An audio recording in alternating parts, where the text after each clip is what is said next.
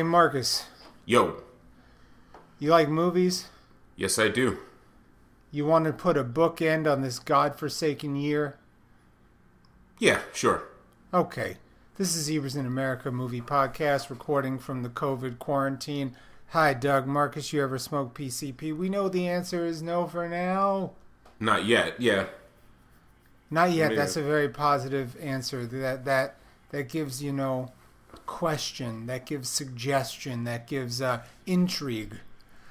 I'm on them gummies though. Not right now, but You don't need to forecast that. it's just fun. I don't know. You know those masterclass videos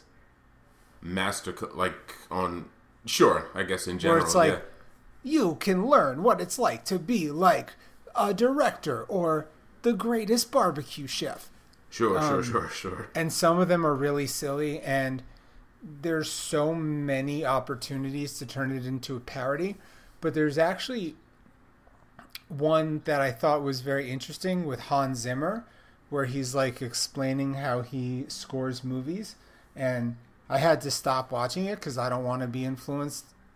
How I score movies is very specific, and I haven't scored a feature length in a while. So if y'all are making feature length movies and you need someone to score, I just finished my new album. Marcus is on it.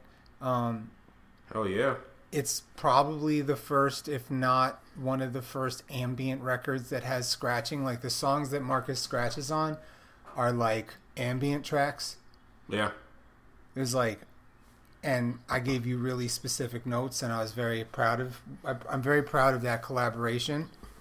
This year more than any, it's Scott and a couple of other folks, but scratches I did, folks were like, "Hey, can you do it this way?" Because for years of doing scratches, I know we're not talking about hip hop music, but in general, it's about hip hop. So when I send these years of scratching, yeah, I approach my music like I make in the way that I have a rap approach of making music, even when it's not rap music. Oh, that's even better than what I was about to say, because for as long as I can remember, and I've been recording scratching, everybody wants DJ Premier chorus scratch. They want, hey, take this sample of OC's voice from Word Life, scratch it, blah blah blah, and then they're just fine with anything. But whenever someone sends it back, it's okay, they actually care. They don't just want any random sound. They actually care how it's supposed to sound on the record, and that happened in 2020 more than any year. So I definitely appreciate that. Yeah, because I know that you're capable of a lot of different styles of scratching. And I appreciate that. Thanks. And if I have people work on my record, it's because I can't do the thing that I want, but I know what I want. And obviously, there's free reign to do that. I'm not feeding you lines.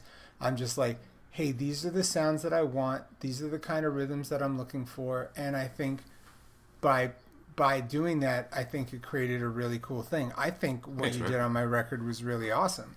I do too. Yeah. I think there should be more, shout out to DJ Disc, who was kind of unofficial Invisible Scratch Pickle before they got super famous. But DJ Disc is kind of the epitome of ambient, where it's he's worked with Herbie Hancock. He was in a group with Buckethead. He's out there. I wish there'd be more folks who are kind of into the ambient, not experimental, because plenty of scratching is experimental, but right. The ambient weirdo stuff, I think DJ Disc is kind of he does what I think a lot of people expected Qbert to do. But anyway, now that I've nerded out, whatever. There's different types of turntablism, and all of it, as long as it's rooted in a love of the culture, there's no wrong way to do it. There's better ways to do it, right? There's ways. Definitely. But I'm not really into that elitism bullshit. That's why I always say I make the music I'm making right now is ambient film score, yada yada. But I always make sure to say I've been making rap music for 20 years. I've been making electronic music for 20 years. I'm not, even if my music sounds pretentious, my approach to it is very earnest. And when I make my next record, which is tentatively titled Clouds, um, you will be on it again probably. Which is all to say that Hans Zimmer, when he was doing his master class, he's like playing the piano and he's like, this note gives you this, and this line is a question, and this line is a specific question, which I just thought was funny because we were just talking about intrigue and question and openings, and as I've been working on figuring out how to finish this record. I was looking at the mastering techniques of different Philip Glass records because he's definitely an inspiration. I didn't realize that he scored all of the first few Candyman movies. Hell yeah. Dude, Philip... they're not bad. They're not bad at all. Yeah. But it's not even that. Like, I mean, his shit goes to, like, you know, the classic... Errol Morris films. Errol Morris films. Like they've worked together quite a few times. So yeah, he's but like Errol Morris is like a bona fide artistic director. I think the fact that he's doing like quote unquote horror movies or whatever. Oh, I get what you mean. Yeah. I get what you mean. Because like while we've said many times way before Key and Peele figured out that Candyman was a commentary on race. We've been talking about how Candyman is a good movie for a while. Sure. The first one, at least.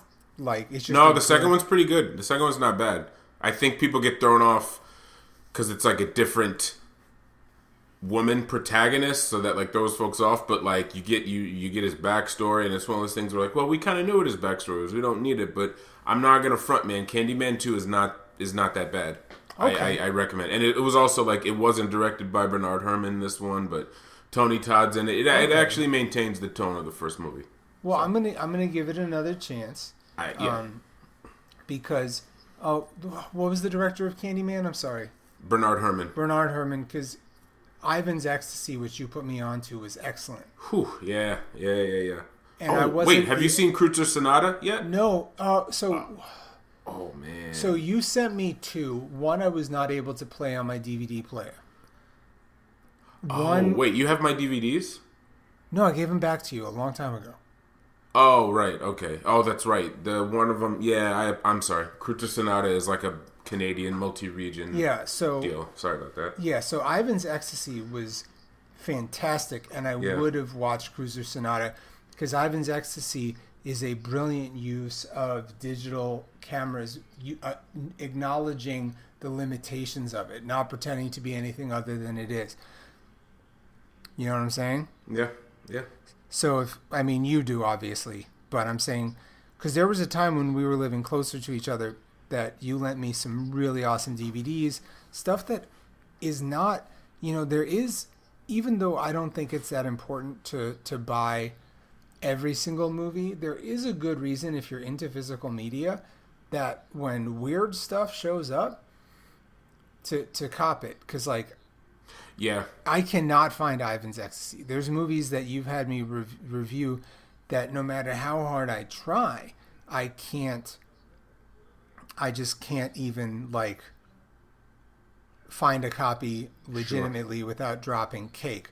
So yeah, sure. Ivan's Ecstasy, I would definitely check out, guys, if you can find it. And we will get to the meat of this episode, but I miss you, man. So it's nice to talk about stuff. Absolutely.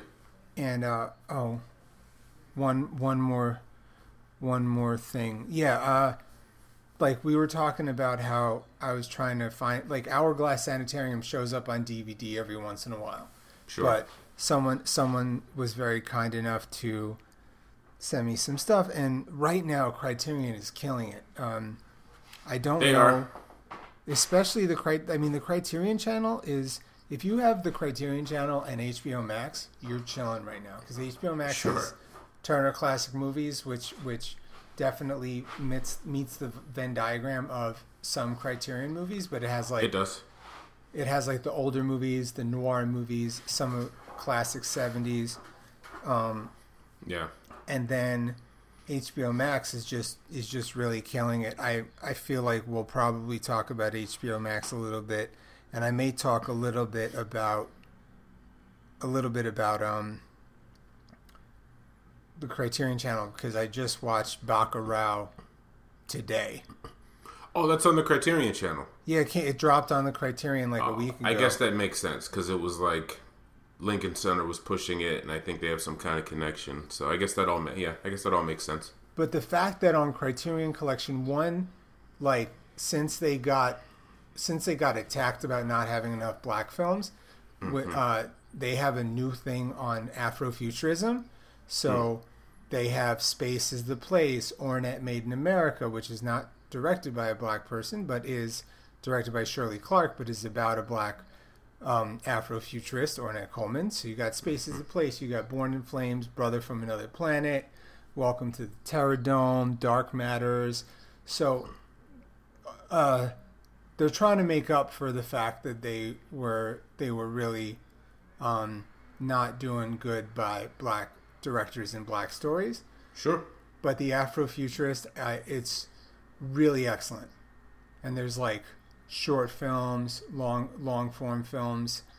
And again, some of the movies I just mentioned actually were not directed by black directors, but you know, they're black. Gotta start somewhere. You gotta do. Yeah, you gotta start somewhere, and I think that's pretty cool. And there are some 2020 movies on Criterion Collection, which are dope. And one more thing with Brian Eno is that my new album is very much I got a lot of vibes from Koyaanis Scotzi. Oh wow, dope. Well, it's all good. I mean, you heard my album. Yeah. No, I'm just talking about the influences. Yeah, I mean, I'm also influenced by you. I'm influenced by the world. I'm influenced by some good miso soup. I don't know. Word. So this episode we're going to talk about our favorite top 10 movies of 2020. We're also going to do least favorite, honorable mentions. Yeah. Some of our popular things that we do is topics like why you did that for, and who be winning, and who be losing, and that was nice, and biggest disappointment and biggest surprise, and don't do that. Yeah. And what, I was struggling with putting together some of this stuff for the episode because, like, I literally don't have a number 10 for my list of top 10 movies. I don't even know what to say when it comes to Don't Do That. I think I'll just riff off of what you have to say. Do you want to? Should we start with mentions? Yeah, I had a hard time whittling them down, but actually, I have a lot of you know what? I can just, no, but I was gonna say I can just read them off the top tier ones because it breaks down, and I think that's enough. It's like 10. It's 10 top tier, so it's like if I just go through them, then it's fine. So I'll start. Yeah, you know what? I actually will start from top to bottom, even though to rank an honorable mention is a little arbitrary, but whatever. Yeah. Possessor. Freaky. So, what? No, we can do. Let's vibe off it. Oh, this will be like a 3-hour show. We haven't even got to the top ones because it's like we 10 can do 10 we can do a couple sentences. Possessor. Why don't Possessor. Brendan Cronenberg, David Cronenberg's son. His kind of sci-fi mind-body swap, body horror, film. That's I thought it was pretty good. I thought it was. He's definitely even with like his previous film, Antiviral. He definitely swings for the fences in terms of like what he wants to accomplish, like what like on paper, or like if he did an elevator pitch of his movies, I'd be like, oh okay, I'm in, because Antiviral was about if Antiviral movie came out in 2012 was about if you were so obsessed with your favorite celebrity, you could catch their sickness. Like if your favorite celebrity had a cold, you could get a cold with him, or just take it up a notch. So I like his ideas. His ideas are also very much like his dad's. But Possessor, I liked it. Yeah, I liked Possessor just fine. I have a couple like horror-ish or horror adjacent movies in my mentions. So quickly, I will say Blood Quantum, which was a a native Canadian influenced zombie movie where Native Canadians and Native Americans were immune from a zombie virus. Mm-hmm. Oh wow. I'm pretty sure you saw it because we talked about it, but whatever. Cool. I mean, as you'll see throughout this episode, there's some stuff that I have forgotten about. Right. Especially, I took advantage of the free time that I once had by watching a lot of shit. So I watched so much. So yeah. And then since we're doing body horror, I just watched Swallow. Okay, well that's a crossover because that's on my honorable mention as well. Yeah, it's like, so it's a non-supernatural body horror movie, and is fantastic. Breakout performance from the lead actress. Yeah, and it's also director's own words, although if you watch it, you wouldn't need to know this, but it was like he was half paying homage to Safe, as well as Safe's big influence, Chantal Akerman's Jean Delman. So it's kind of like, it makes a triptych of films just kind of about the single, lonely housewife who there's things beneath the surface the more you keep watching. Like, things seem kind of boring and dull, but the more you hang out with this housewife, the more you learn, oh, there's some stuff going on. There's some wild shit. And Safe is actually a blind spot. If someone was going to tag me when Twitter was doing, name 6 movies you'd be surprised you ain't seen, that was going to be one of them, because it's something that I've been meaning to see, because I've been told by so many people that it's incredible, but it's also upsetting. It's a perfect movie. As far as I'm concerned, the movie's perfect. Yeah, I mean, it's something that I'm going to watch. I'm aware that it's a blind spot. And I just, so Swallow, Carlo Mirabella Davis starring Haley Bennett, breakout star. Yeah. And way better than I expected. And way better. It kept on, like when I first saw it, I was like, I don't like this that much. And then I was like, actually, I do like it. Same. Yeah. All right. Speaking of body horror, Freaky is another movie that is on my honorable mention. With the exception of a few things which I've brought up over the years on the podcast, it's like 2 or 3 movies. I'll enjoy pretty much anything Vince Vaughn is in, and I thought Vince Vaughn did a really good job. So it was everything that I expected it to be. For the people that don't know, it's essentially a remake of Freaky Friday, except a violent movie, and Vince Vaughn is a serial killer who inhabits the body of like a teenager. Exactly. Yeah. and if that sounds awesome to you, then it's going to be fun and awesome. Exactly. Yeah. If it sounds then that's what it is. Exactly. So, did you ever end up seeing the Kevin James, skinhead movie? No. Damn. Speaking of, it was on my list to see a few months ago, and I flaked on it. But I still want to see it. It's on my to-watch list, Becky, because you just keep on, this year was so much, and there were weeks where I would watch 12 movies a week. There were weeks where I wouldn't. Yeah. There's just been like some fun ones that like came and went. Like, did you see Jiu-Jitsu? No, I didn't get to see that either. So Jiu-Jitsu is every few years an alien comes to the world to have a fight with humans to see if the world will stay existing, and it's starring Tony Jaa, Frank Grillo, Nicolas Cage, and the guy who's been starring in the Kickboxer remake movies, which are better than you may think, which we talked about on the show.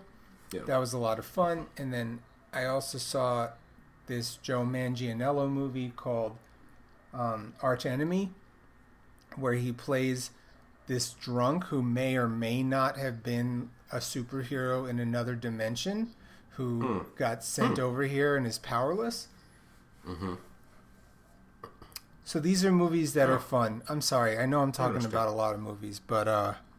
that's why I wanted to breeze through the honorable mention. We are breezing through it. Yeah. I. What else? What else we got? We can. Yeah, we had a crossover of stuff. I gotta shout out this film, Albert Camus's Liberté. It's like the movie Cruising, except it's set, in the 1800s, and there's no serial killer.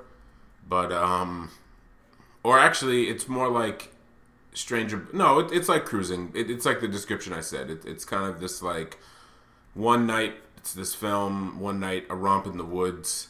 It's both sexual freedom and sexual repression, both at the same time. That was my slogan all year. Like if I were to ever I wrote about it on Pinland Empire, hoping that hey, if someone were to snag my quote and put it on a DVD, that would be the thing that they would put.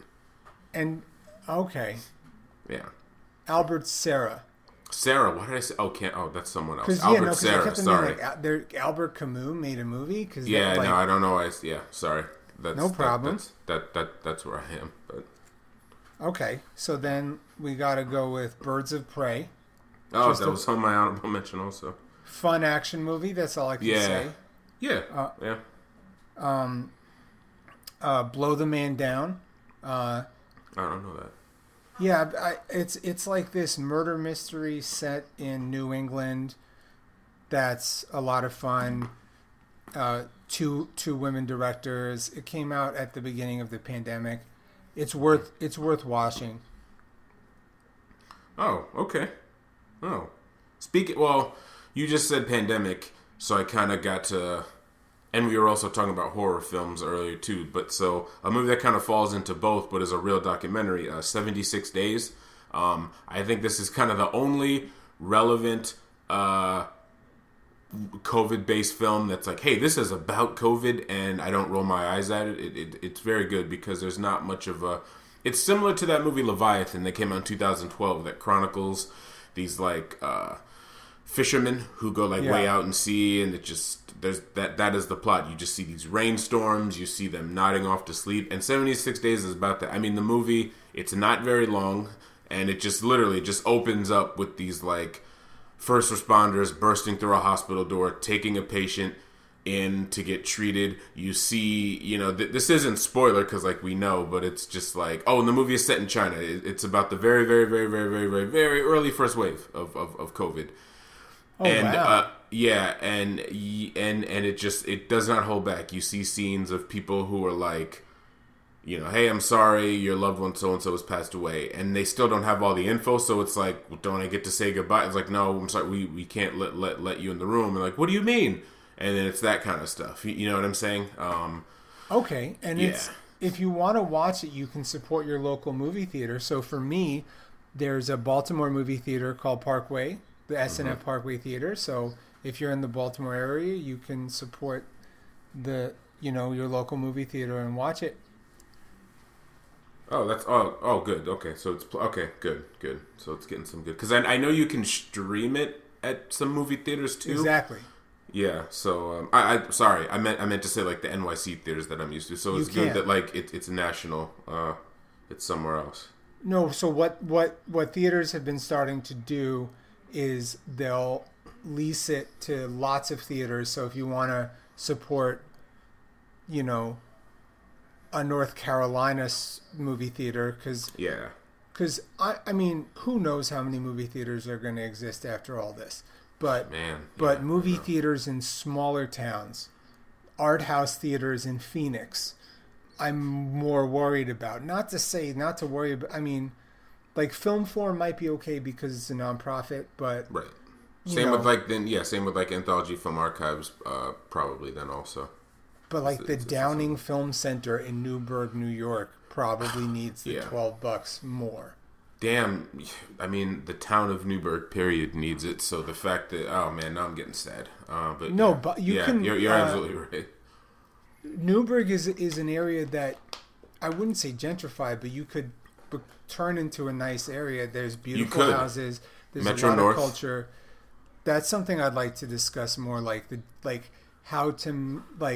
how to move into a neighborhood in a way that helps it, doesn't screw it over. Seriously, especially Cold Spring. It's near Dia Beacon. Mm-hmm. You got the Metro North, so you're like, not that far from the city. Yeah. There's potential there, but weird cities. You ever been to Marcus Hook, Pennsylvania? No. It's like this weird place that me and an ex found by accident. We were staying in a random place in Pennsylvania, and it was like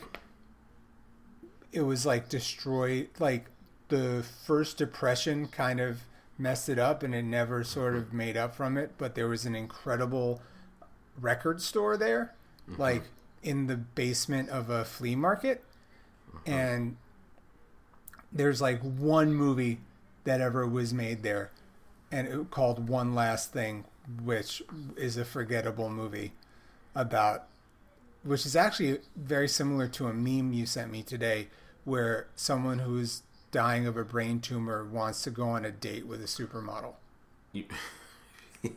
Yeah. Starring Cynthia Nixon and Gina Gershon. Mm-hmm. And that's similar to a meme you sent me, which I'm not sure is true or not. Okay, what else? Another movie that falls into this zeitgeist, but accidentally, is Amy Simon's She Dies Tomorrow. Okay, yeah. What else? Five Bloods, Spike Lee, fun movie. Okay. I don't know if that's on your mentions. No, unfortunately not. But we may bring that up towards the end. Another important movie on my honorable mention. It was one of those things where it's like, I think it's better than honorable mention, but it's not necessarily one of the top movies of the year. It's almost in a category of its own. Recorder, the Marion Stokes project. I think it was a PBS film.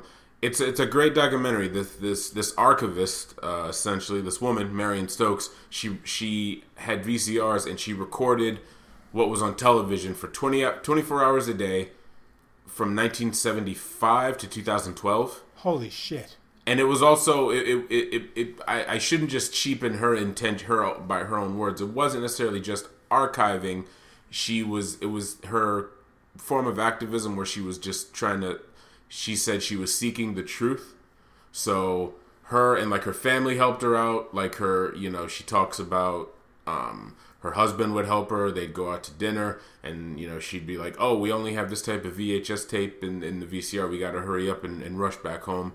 And it was this thing that and what she had been doing had been getting news, and it was bubbling over the last few decades. But late last year, the movie did the festival circuit. It came out this year, and it's actually pretty easy to seek out. So, Recorder, the Marion Stokes project.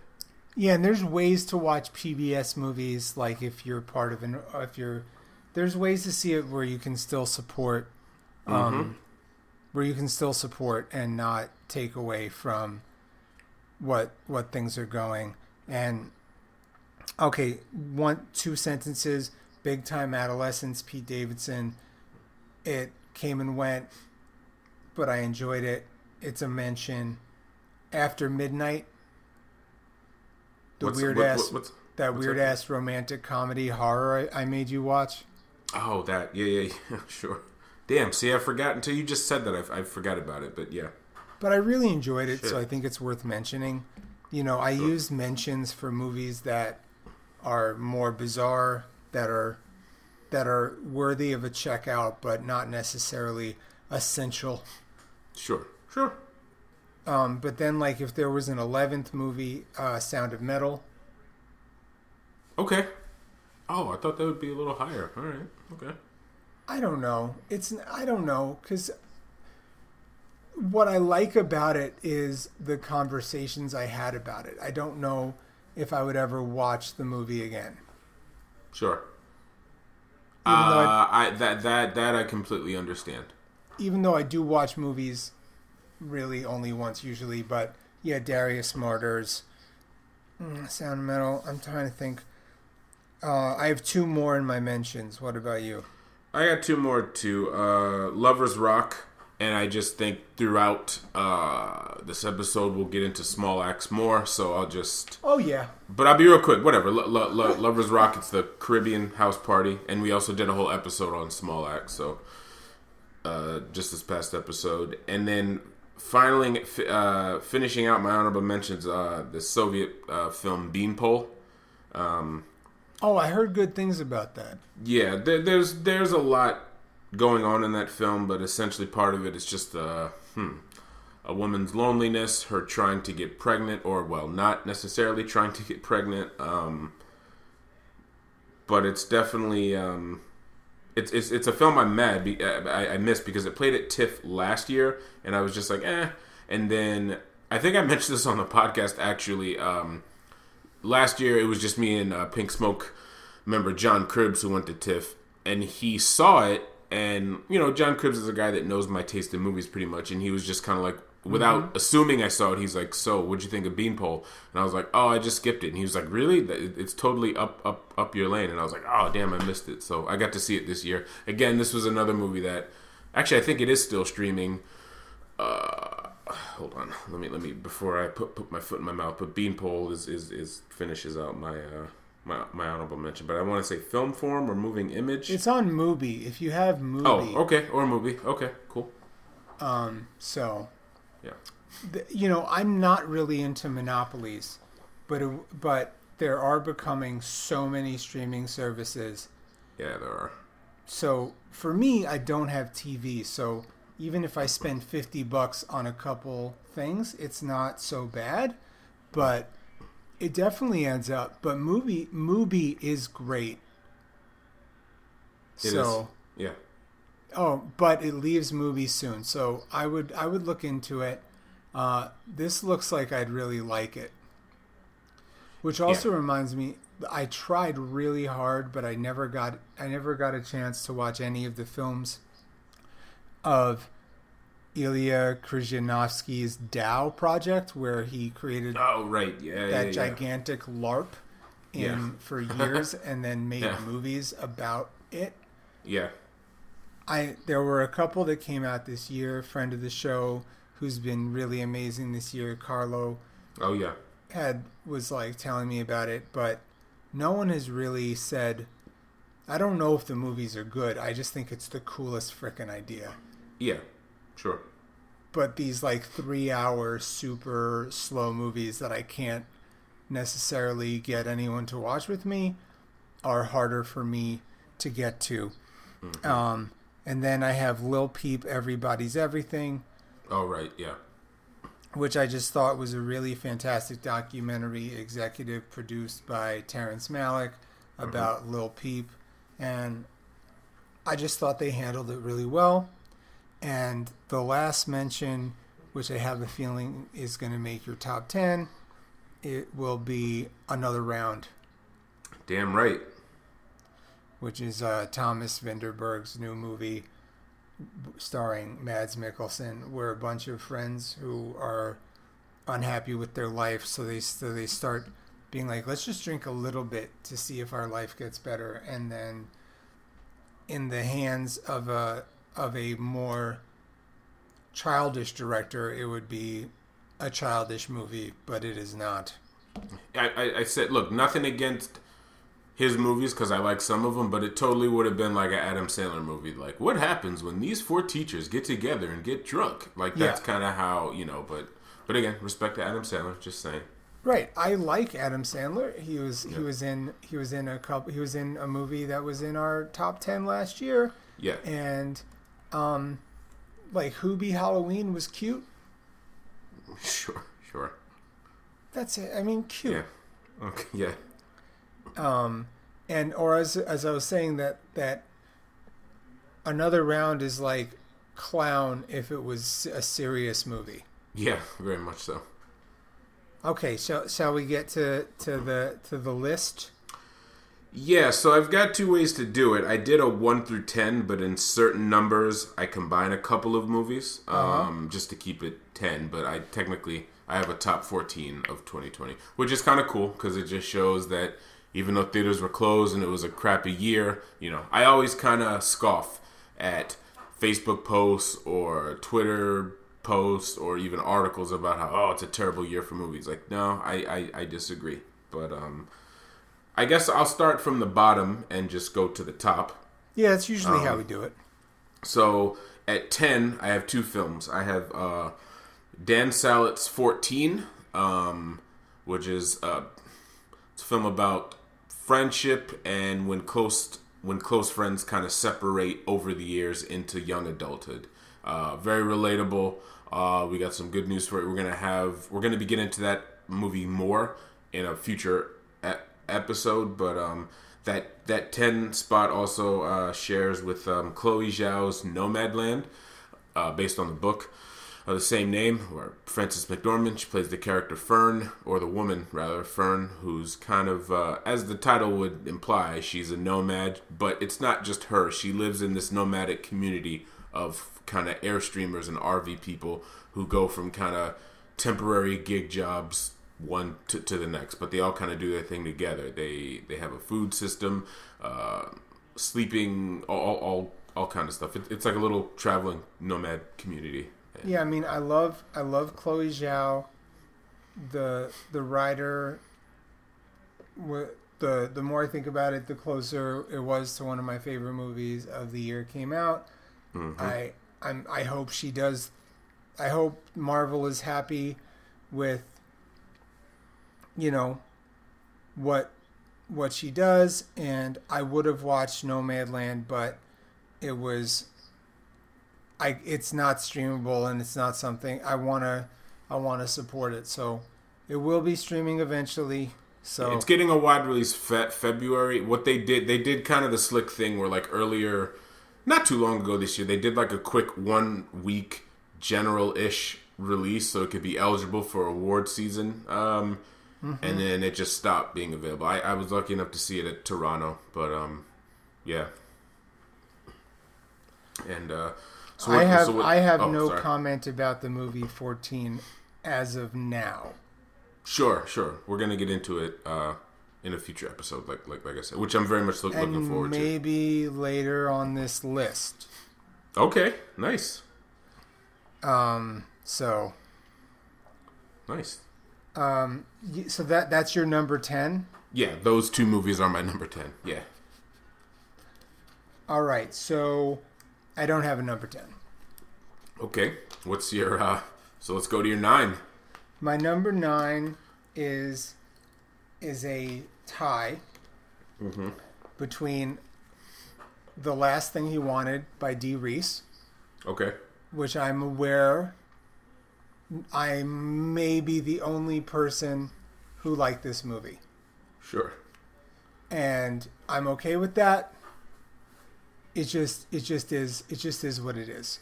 I just thought it was a really weird lyrical telling of a weird lyrical Joan Didion book. You just feel like a fever dream, and I liked it. And then also, another movie that I decided to put on number 9 is Debt Collectors, the sequel to Debt Collector. Oh, cool. From Jesse V. Johnson. And because I like to always throw in a direct-to-video action movie that I enjoy, it's another one that, while Marcus's idea of what the sequel should have been could have been better, could have been more interesting, I just thought it was great, and that's what I got to say. Yeah, I like Debt Collectors. Yeah, I like that movie a lot, actually. So that's my number 9. I have to say, yes, go ahead. I could have separated those as number 10, but I wanted to point out, like, this was a weird year. Sure, this is a very strange year. So much so. So speaking of strange, it's funny. Scott, earlier with The Last Thing He Wanted, you were like, I know I'm probably the only person that likes this movie, and you're probably true. But I will say, since I guess early pandemic up until now, every once in a while I will think about the fact that even though I did not like that movie at all, your pairing of that and Claire Denis' The Intruder actually does make a lot of sense. Thank you. We're kind of, to some degree, we're repeating. We had a whole an episode on this, but I can't stress enough for those of you who love Claire Denis And I know quite a few people who haven't even bothered to see The Last Thing You Wanted just based off of its early reputation. So if you're familiar with Claire Denis' The Intruder, this movie does kind of make sense. Right. And as like also, a double bill. It does. If you go into the movie being like, yo, sometimes Scott likes some weird-ass movies. I know that Scott's not recommending that this is a brilliant joint. Mm-hmm. Let's see what's going on. You might have fun. I really liked it. I really do. I watched it more than once. I don't watch movies that often, more than once.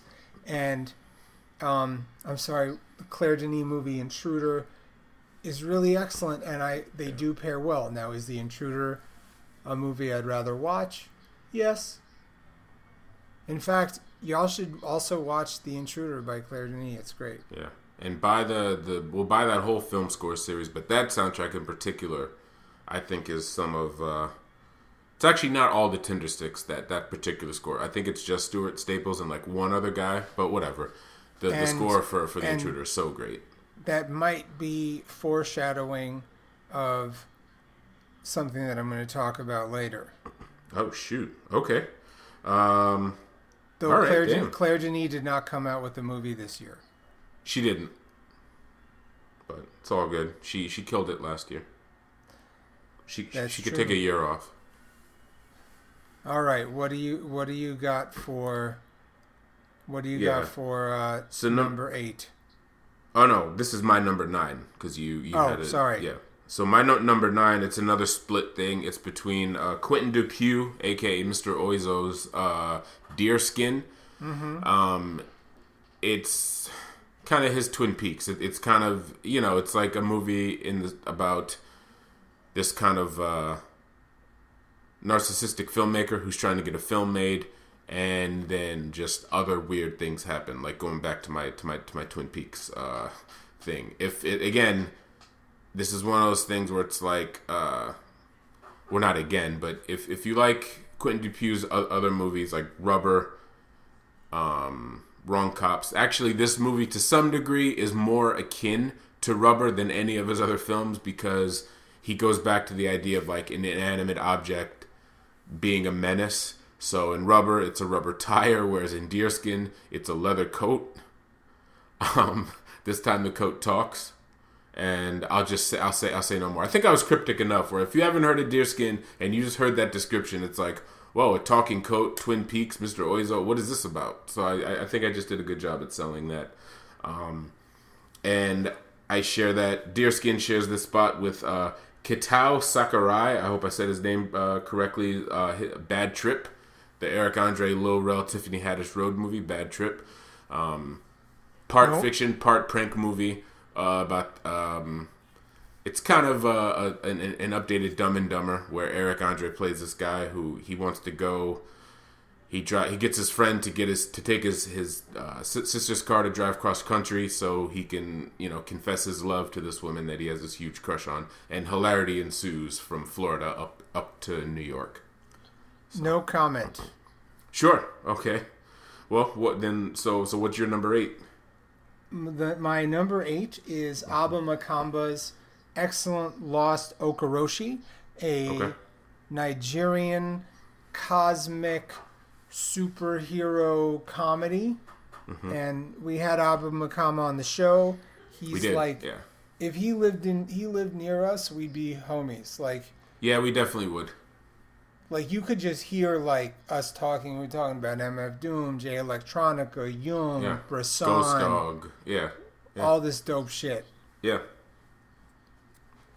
So, I guess it's cool. You kind of beat me to it. Mine is I have that on my list a couple of notches up. We'll get to that. But, yeah, this is a movie I've been championing for, what seems like forever, because I saw it, 2 years ago. It didn't come out, but then it finally came out on Netflix, and it's one of those things too.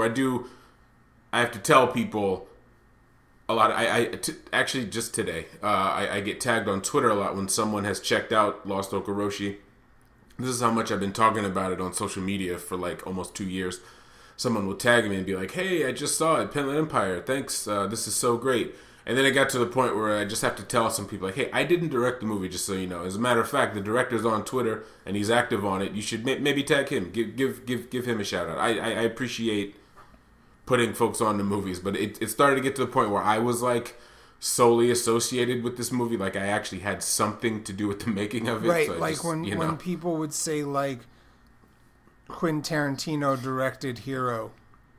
Oh, Jesus Christ. Yeah, and that annoying lady tried to talk down to me at the video store. But, I love your video store stories. There's hopefully I'll have a good alley-oop for future episodes, because I haven't gotten into some nasty ones. And I still love some volatile ones. We had Amanda Mass Liberty, and you told the Catwoman story. You laughed with your whole body on that, which I get. I just wish you could see, like, the guy. I don't even need to describe him, but you know exactly how he looks. Yes. You already know how he looks, but I do wish I kept that post-it note, that maniacal post-it. Let me not say that. I'm sorry, because that was very nice. He didn't have to do that. He wrote me a nice note. Just tell the story again, please. Yeah, it was leading into Christmas time. I was working at this video store, Tommy K's, the Milford location, and this tall, kind of lurch-looking guy is just kind of moping around the store. And he just strikes up a conversation with me. He's just like, "Oh man, I see you got this great sale going on. I see you got a bunch of Catwoman used DVDs. I'd love to get it." It's like, but I don't get paid till Friday. So, and it's like when you're a kid and you ask one of your parents for money and you do it in this indirect way. Like, that's what he was doing. And he was kind of like looking at me at the side of his face. He was just like, "I don't get paid, but you probably won't set one aside for me." Like, he was really laying it in. And then I was just like, "Sir, do you want me to? We have a lot. I can set one aside." And he just like, he was hunched over this whole time. And then like he straightened his body up. His eyes got big. He looked at me. He was just like, "Really? You would do that for me? Oh man, thanks." And I was like, "Look, I'll do it right now. Watch me do it." So I took it. I put it behind the counter. And then I didn't work. On Friday, I didn't work. And then I came in. I guess it was either Saturday or Sunday. The next day I came in. And then both people behind the counter were just like, "Hey, Marcus, did you leave the Catwoman DVD behind for some guy?" And I was just like, "Yeah." He was like really happy. He was very appreciative. He left you this little post-it note, and it was a little post-it note, and I thought it just said thank you, but I couldn't really read it. It was literally a yellow post-it note covered top to bottom in just very tiny writing. And I got the gist of some of the words. It was like, "Thank you so much. I really appreciate it." But it was really like, not one of the mini Post-it notes either. I'm talking about one of the square, bigger Post-it notes. And he wrote me this nice thank you that I couldn't fully read it. But, yeah. So, I hope that guy enjoyed his Catwoman movie. I think he did. I'm sure he did. He better have. So, shout out to him. Shout out to Tommy K's. I had a lot of cool memories at that place. I still keep in touch with some of my coworkers there. All right. So so then it's your turn for 7. Oh, no, my number 8. Oh. Oh, you know what? Make this easy. So I'm gonna do 2. I'm gonna do my 8 and my 7 next, and then that way you can go right, because my 7 will go quick, and you'll see why. So for number 8, this is the last. I'm lying. Anyway, one of the last shared spots for number 8. It's Frederick Wiseman's City Hall, where he documents. I tried to watch that, but that was 10 hours long. I will watch it eventually. Sure. But... Yeah. No, it's a long one. But most Frederick Wiseman films are long. It's just about this particular. What was it? I think it was 2017, 2018. He kind of chronicles Boston and the greater Boston area. Just seeing how smaller politics work. And I think what I love about City Hall so much is the fact that, like, he didn't just stick in Boston, because, Boston is a small city. A lot of times someone can be from, and I'm about to name some of the places that we see in this film, but like Dorchester, Roxbury, Mattapan, Cambridge. A lot of times, not always, but some people who are from those areas will just say Boston, because Massachusetts in general is such a small place that, like, I'm from the opposite side of the state, and people be like, "Oh, you're from Boston." It's just like, no. But, I thought it was a really good movie. I enjoyed it quite a bit, even the mundane parts. There is, speaking of what I just previously said, Scott, if I could just get you to fast forward, I'll try to find a timestamp, but there's like the equivalent of like the Tommy K's Catwoman guy in City Hall. So, and I'm assuming you didn't get there yet, because when I saw it, I was like, oh, Scott needs to see this, at least these few minutes of this movie, because it's very hilarious and sad at the same time. And I'll say no more. It is, yeah. And, and I thought it was fitting to share City Hall with Steve McQueen's Education from the Small Axe series. And that's which number? This is 8. No, just say that it's number 7. No. No, because I have a number 7. Right, but just say that it's number 7. Oh, fine. It's number 7. And then you can tie number 7. Fine, and I'll tie it in with Abba Makama's Lost Okoroshi for my actual number 7, but not really. Because guess what my number 7 is? What is your number 7? Education by Steve McQueen. Wow. That's awesome. Oh, man. Yeah, because I was struggling. There are peaks and valleys of Steve McQueen's Small Axe. Yes.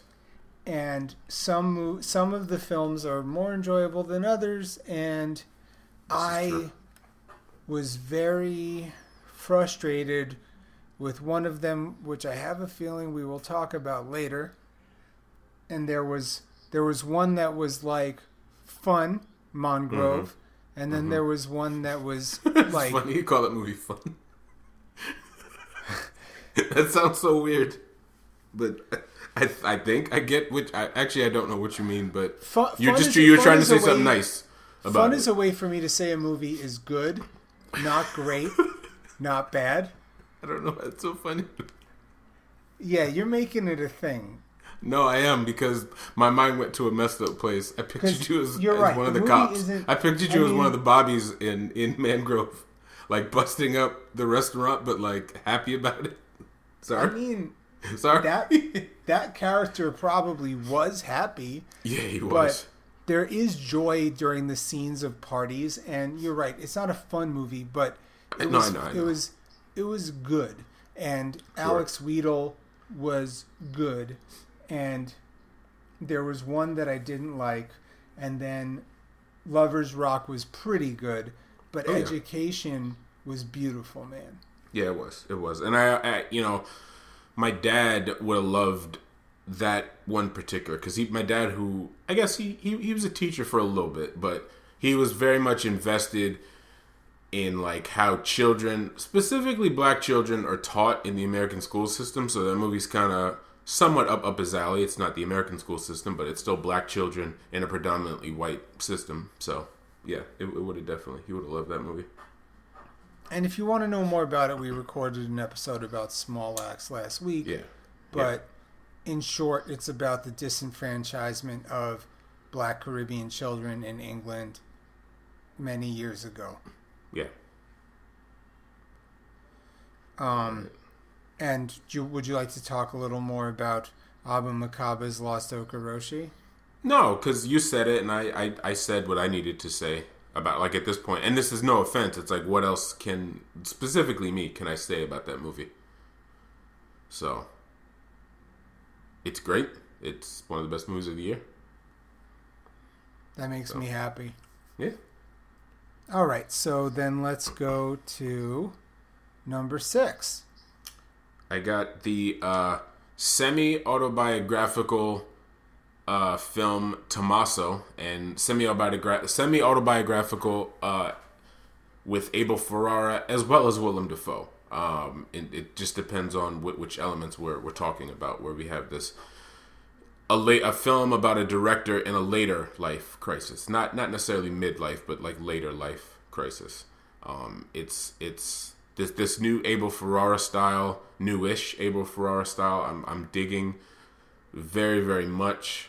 It's a total like American in Europe kind of feel, where it's like the movie is very, I mean, it is. It's a European film, but from the lens of, from the perspective of someone who is American. And from two Americans. From two Americans, yes. Who are both living versions of the lives that their characters are working in. And, I'm sure we'll have him on the show one day, stand-up comedian Peter Guarici, who's had me on his podcast twice. He's been a big Zebra supporter.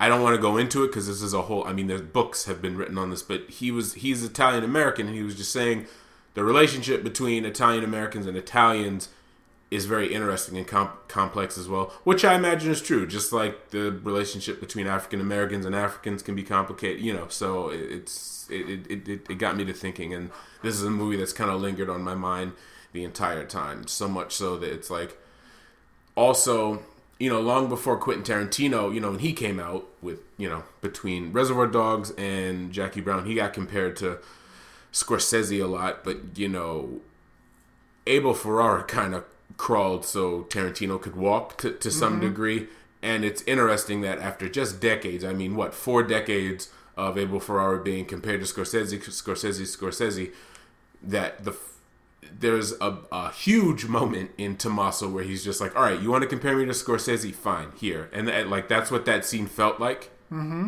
And I can't say because I literally don't want to spoil it, but yeah. Also, guess what my number 6 is? What is your number 6? Tommaso by Abel Ferrara. Oh, get the F out of here. Nice. Yeah, because I just thought it was dope. Like, yeah, Abel Ferrara has Willem Dafoe play an analog of Abel Ferrara and Willem Dafoe, who are American dramatists who both could have... Well, Willem Dafoe was able to snap back from the controversy of The Last Temptation of Christ, but he's a guy who probably could have had a different trajectory if it wasn't for those sort of things. But now he's a well-respected actor, and he does power yoga. His character does power yoga. He's living in Italy and the characters living in Italy with the young child played by Abel Ferrara's new child. Yeah. And you realize sort of into the movie that there's some unreliable narration going on. Yep. And I just think, Abel Ferrara, just like you were saying, like, in my opinion, is as good as a Quentin Tarantino, if not better. Sure. Absolutely. Actually better, because Quentin Tarantino's not untalented. I just don't No, really hell no. Of course not. His movies just don't do it for me, and he's my Eminem, where it's exactly just like you're saying. His art doesn't do it for me, and his fans can kind of be annoying. His fans are quite annoying fans. Because, like, if I say at a party, like, I didn't like, The Hateful Eight, or The Hateful Eight is one of the least egregious of the ones that I don't like, because I'm just like, this is like whatever. But like, what's the Nazi one? Inglourious Bastards. Like, I really dislike that movie. Yeah. And I also really dislike Django Unchained. And to be told you're wrong, you're crazy, you're an idiot, you're a hater, without asking, like, why I felt that way. Seriously. Yeah. Where, like, Abel Ferrara definitely has a lot of misses, but he's been trying, he has hits, and he has good movies in every decade he's worked. Absolutely. And he's approaching 70, and he's still, like, trying new stuff, I think that's really awesome. Yeah, so I was surprised with that movie, and I just think that's Abel Ferrara has begrudgingly accepted his station and is making art that's dealing with it. Mm-hmm. Yep. Agreed. So that's how I feel about it. Word. That's kind of how I feel about it too. All right, so what's your number 5? My number 5, this is the last of the pairing of movies in one slot. But this goes perfect because these are like my two favorite avant-garde films of the year. They were both put out by the same, I think, studio, by TIFF Wavelengths. They release films that are kind of like fiction, not non-fiction, but just very experimental, off-center, whatever. So the first one is Fauna, by Nicholas Pereda. He's he splits his time between Canada and Mexico. This is a Mexican film it's really cool. If you have the patience for it, it is seemingly just about a little bit of a family reunion and not much else happens. But then if you do like I did, I read about it and it's just like, this movie was cool, but what I think there's something more. So I read what I could about it. And then when you read that this film, it is about the romanticization of Mexican drug culture from the perspective of like actual Mexicans, you kind of go, I get it. This is kind of neat actually. So I dig that. So that's Fauna, and it shares this spot with Ephraim Asili, who is a close friend to the show, and Tume Gant. His film, it's a docu-fiction hybrid called The Inheritance, where it just deals with kind of like modern day, it deals with black art and black artists, gentrification of Philadelphia, the remnants of the movement, and it's also kind of like theater. It's almost like Dogville kind of meets like the movement in Philadelphia. Yo, I'm telling you, this thing is and he's actually another guy who we're gonna get to do the show in 2021 at some point. So I'll definitely get your screener for that. No. Nicholas Pereda directed Fauna. This movie called The Inheritance, the one that I'm talking about now, is directed by Ephraim Asili. Yeah. Oh yeah, I heard about The Inheritance. I can't find it. Yeah, I think it just was. It was streaming, and now it's not. It's not but anymore. Yeah. It's something. It's almost indescribable. It's one of those movies that I really wanted to watch, and it just... Oh, yeah. It came and went before I had a chance to watch it. Sure. Yeah. And that's just how it is. There's a bunch of joints that I totally wanted to see. Like, oh, man. Yeah. Johan Johansson, first and only movie, because he passed away. Oh, that's right. He made a movie that I heard was excellent, but can't really watch it. I only was able to get access to Kill It and Leave This Town like yesterday. I heard that was really dope. Mm-hmm. It's just been hard to find, good stuff. Because the Weird Art stuff didn't know what to do. Like, they wanted to make sure that they made a little bit of money, but then, stuff comes out and you're like, wait, how do I even watch this? Yeah, right. Yeah. Because you're not the only person who's been telling me about The Inheritance. I've read a lot about it. It is something. Yeah. And I just never, can't find it. You know what? It also kind of, not exactly reminds me, but it's also in a lane created by, did you ever, because Mtume mentioned it, a long time ago, on Zebras, Ashes and Embers. Oh, I've heard good things, but the thing is, Ashes and Embers, I believe you can watch. No. It's not about accessibility. No, what I'm saying. Oh, well, yeah, you should see it if you haven't. But I'm just saying The Inheritance is very much in the vein of that film to some degree. Yeah, it's something. Okay. Yeah. Oh, yeah. Were you ever able to find The Wanting Mayor? No. I think because what's his face literally canceled himself, and he produced that movie. Maybe it fell into obscurity. What, Shane Carruth? Mm-hmm. Oh, I believe. Oh, you're right. Yeah. I know. Right. Let me just double check because I don't want to. Shane Carruth, he did that too. He did. That was a wild move that I can't even tell if he did that on purpose or not. Yeah, I don't know. It lasted for days. It was timed in a really fucked up way. Yeah. So, but yeah, but that's my number 5, The Inheritance and Fauna. And let me also just state too that these are at the top of my list. Whatever, they're in the top half.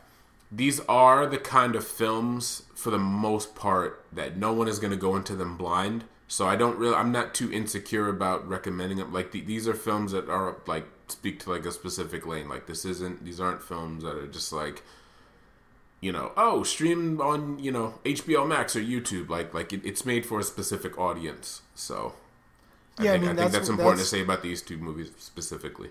Right, because as I'm saying, I believe you can see Fauna, but okay. But like The Inheritance, you cannot watch right now, and I'm really annoyed that I missed it. Just like there's this movie Salacia that I really wanted to watch, and that also came and went. And now with these with art films, they don't know what to do now after they did streaming for to pay. Yeah, true. And I don't want to movies that are in print, I don't want to go about other means of watching the movie. You know what I'm saying? Yeah. Like I want to support. Oh yeah. Yeah, Fauna is not streaming right now, but I'm sure it will. Yeah. So, yeah, this is the only movie in my top 5 that is might be surprising, but I don't know. Okay. Because I know you hated this movie. Uh-oh. Or disliked this movie, I think is a stronger... yeah. Which one is it? No, you say it. No, it's fun. This is fun for me. I'm thinking of Ending Things. Correct. Yes, Thinking of Ending Things by Charlie Kaufman. Mm-hmm. The play-esque mind fuck of a film that shows both Charlie Kaufman's love of plays and figuring out how to work that into his oeuvre in a way that I think makes a little more sense. Yeah. Because obviously Synecdoche, New York, which is also that's objectively about plays, where this one just has a vibe of a play but unreliable narration and musical numbers, and Jesse Plemons, who's just a breakout star, and when I'm hearing really great things about Judas and the Black Messiah, directed by our friend Shaka King, who I believe will be on the show sooner to the release of his movie, which was just announced for a February release date on HBO Max. Mm-hmm. So, as I'm sure a lot of you know, HBO Max and Warner Brothers made a deal that apparently not every director knew about. That right. all of Warner Brothers movies next year will be on HBO Max and theaters the same day. Mm-hmm. And some directors did not know about it. Yep. And Wonder Woman 2 was ass. It was hot ass. I was I was really looking forward to it. I don't think you were looking forward to it, but I wasn't not. It was just sure. I mean, because I don't know. I mean, I enjoyed the first Wonder Woman. I saw I saw that in the theater. So it was like, why? Let's see where the second one goes. It wasn't excited, but I wasn't not, and it was it was something. Although shout out to what's his name, the male villain. So the villains, he went low key Raul Julia in Street Fighter in certain moments. So I kind of respect that, but overall, but that don't explain the. Yeah, I don't know. I feel like later on in the movie, the more sicker he was getting, it was just it's almost like he could tell, what the hell is this movie? You know what? I'm gonna dedicate this performance to Raul Julia as M. Bison and Pedro just go Pascal? for the. Yes. Yeah. Yes. Yeah. That's his name. This is the thing. Pedro Pascal's character was bad, and the movie I didn't really care for. The only thing I thought that they did really well was selling Kristen Wiig as a bad guy. Like, they did that shit. Huh. Okay. I mean, in my opinion, they Sure, were able to make that's like someone who's known as a comedic actor to be like strong and powerful and sensual, and the special effects for later in the movie leave some to be desired.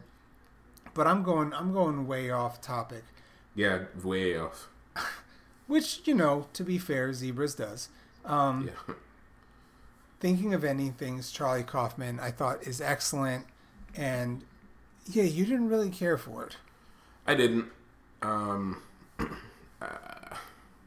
But for personal reasons. It's not a like, hey everyone, you should think like this. It was more like Marcus personally, you know.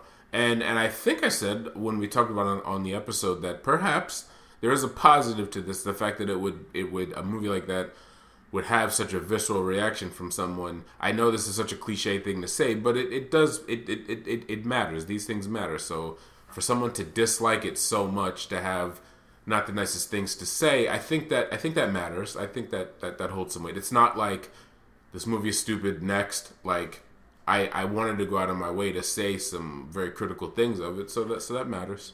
You know, it's not like this movie. It's not like this is like a perfect movie or the subject matter is perfect or it's nice and neat. So, you know. Yeah, I mean, it's a movie about this guy who's dating this new girl, goes to his parents' house, and then you're like, wait, what? Yeah. And, you know, I was having a nice conversation with a listener of the show about how, like, I have to accept that I like Charlie Kaufman. Sure. I just do. And I was like, does this make me basic, or does this just mean that I like what I like? And No, it means you like what you like. And yeah, I just like Thinking of Anything's is depressing and dense and has like Stephen Sondheim means Samuel Beckett vibes, and yeah, and you could just tell that Charlie Kaufman's a huge theater nerd, and I'm here for it. Sure. Fair enough. What's your where are you at? My number 4 is Bruno Dumont's Joan of Arc. That's my number 4, motherfucker. Wow, you know, I was like, oh, I wonder if this is Scott's his number 4. Oh wow, that's really cool. We should Did start you a say your podcast number together. 5? Yeah, my number 5 was The Inheritance / Fauna. Okay, dope. Yeah. It's not Joan Fauna? of Arc, yeah. Huh? It's not Fauna? No, I thought it was Fauna, like you would say, like a Spanish pronunciation. Oh, I don't know. Yeah, but so Joan of Arc, it's the second part of his Joan of Arc saga. Bruno Dumont's Joan of Arc is the second part of his sorry, jeez, let me start over. Bruno so Joan Dumont. of Arc it's Joan of Arc is Bruno Dumont's sequel to his film Jeanette. It's the second and final film in his Joan of Arc series. And we've talked about it. We talked about it. This was our early pandemic film. We got a screener for it, and that was really cool. Shout out to his people. That was very nice. And I think so. If you're familiar with Bruno Dumont's films, they're weird. They're a little off. The people he casts, he usually uses non-professional actors. But I think, and I'm repeating what I said months and months ago, is that unlike all the other Joan of Arc films, these are films that actually use a child to portray Joan of Arc, even not child, but like a teenager at least, even in her final days. A lot of times in cinema, in Joan of Arc movies, and there have been plenty, they're played by people who are in their 30s, sometimes approaching 40, and it sounds a little nitpicky, but I think it hits harder when you see someone who was like 18, 19 did all this. I think, and they actually look young. I think that it makes the film a little more impactful. And, Bruno Dumont, he's one of my favorite filmmakers of all time. He's one of my favorite current filmmakers. So I'm glad that he delivered, because I was anticipating this, and it delivered. So. Yeah, I mean, you like I found out about Bruno Dumont through you. The first movie of his I saw was Malut. Was that really the first? Oh, I kind of like that. I mean, it's not a full representation of his style, but I like that being someone's I just don't know, intro. like, as I've said a lot, like, before the podcast, for a non-super, super, super film buff, I had a good grounding and a good understanding and I think a complicated palette. And now Sure. my palette has gotten larger and larger. I still have a lot of blind spots. I'm definitely like westerns. I really only know like psychedelic westerns, some spaghetti westerns, weird westerns. Like we were talking about Hooper last week or 2 weeks ago. Oh, Toby Hooper? No, not Hooper. Okay. On an episode that hasn't come out yet, Walker. We talked about Walker. Oh, yeah, duh, right. Oh, Alex Cox is Walker. Alex Cox, sure. you know, Sure. Who does like weird westerns like Straight to Hell, Walker, and Repo Man, which really isn't a western, but just a great movie. But Bacurau was a weird western, and I liked it. But, Yeah, it was. So when you sent me Jeanette, Bruno Dumont's first Joan of Arc movie, you were like, yo, this is like a naturalistic, natural light, understated metal musical about the childhood of Joan of Arc. And I was like, well, that's either going to be really bad or really good. And it was good. But Joan of Arc is the second part of her life when she, you know, is believed to have visions by God and starts her war and then goes to trial and is burned alive. Yeah. And it's not spoilers for something that's happened 700 years ago. Right. Not 700, but many years ago. Right. I don't remember the exact date. But the performances are better, the music is better, the cinematography is better, the storyline is better, and the courtroom drama part just like blew me away. Yeah. And as you said, that Joan of Arc was like Bruno Dumont's Only God Forgives. Yeah, it was. Very much so. So that's my number 5. No, 4. 4. Okay. Yeah. I'm just like going over. Sure. My number 3 is something that you mentioned earlier in your honorable mentions, and that is Sound of Metal. I was like, I thought that would be a little higher on your list, but I know you still liked it. Again, we had a whole episode on it. I haven't watched it since, and like what? I somehow took out Bad Trip. Bad Trip was in my top 10 list. I was gonna say, the closer we got, I was like, what is this, like your favorite movie of the year? But no. Do you want to go back? Where was that? You know what? I'm gonna say number 4 is Joan of Arc / Bad Trip. Okay. Because Bad Trip was my favorite comedy of the year. It was heartwarming. It was kind. It was a way to do the sort of Jackass motif, the found camera motif in a new way. Yeah. And it showed the best of humanity. And I will talk about it again later, but not in this list. I'm sorry. Same. I feel like we're gonna say later on. We're gonna say the same stuff. But no. But it's Sound of Metal for our regular listeners. Number 3. Wow. Yeah.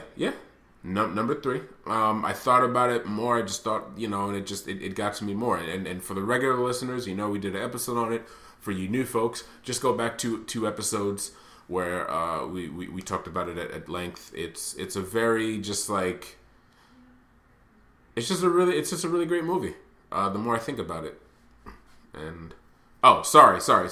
Darius Martyr's Sound of Metal, about a recovering addict who's a rock drummer who is rapidly losing his hearing, and just how he copes with past demons, and has to prepare himself to cope with his new life. So yeah, yeah, and it's a very good movie. It's all yeah. All right, so my number 3, which I don't know if it actually maybe it made it on your list. I'm not sure, because I actually don't know what's gonna. This is the first year where I have no idea. So number 3 is "Sorry We Missed You" by Ken Loach. Okay. And it's just the story of a family being destroyed by capitalism.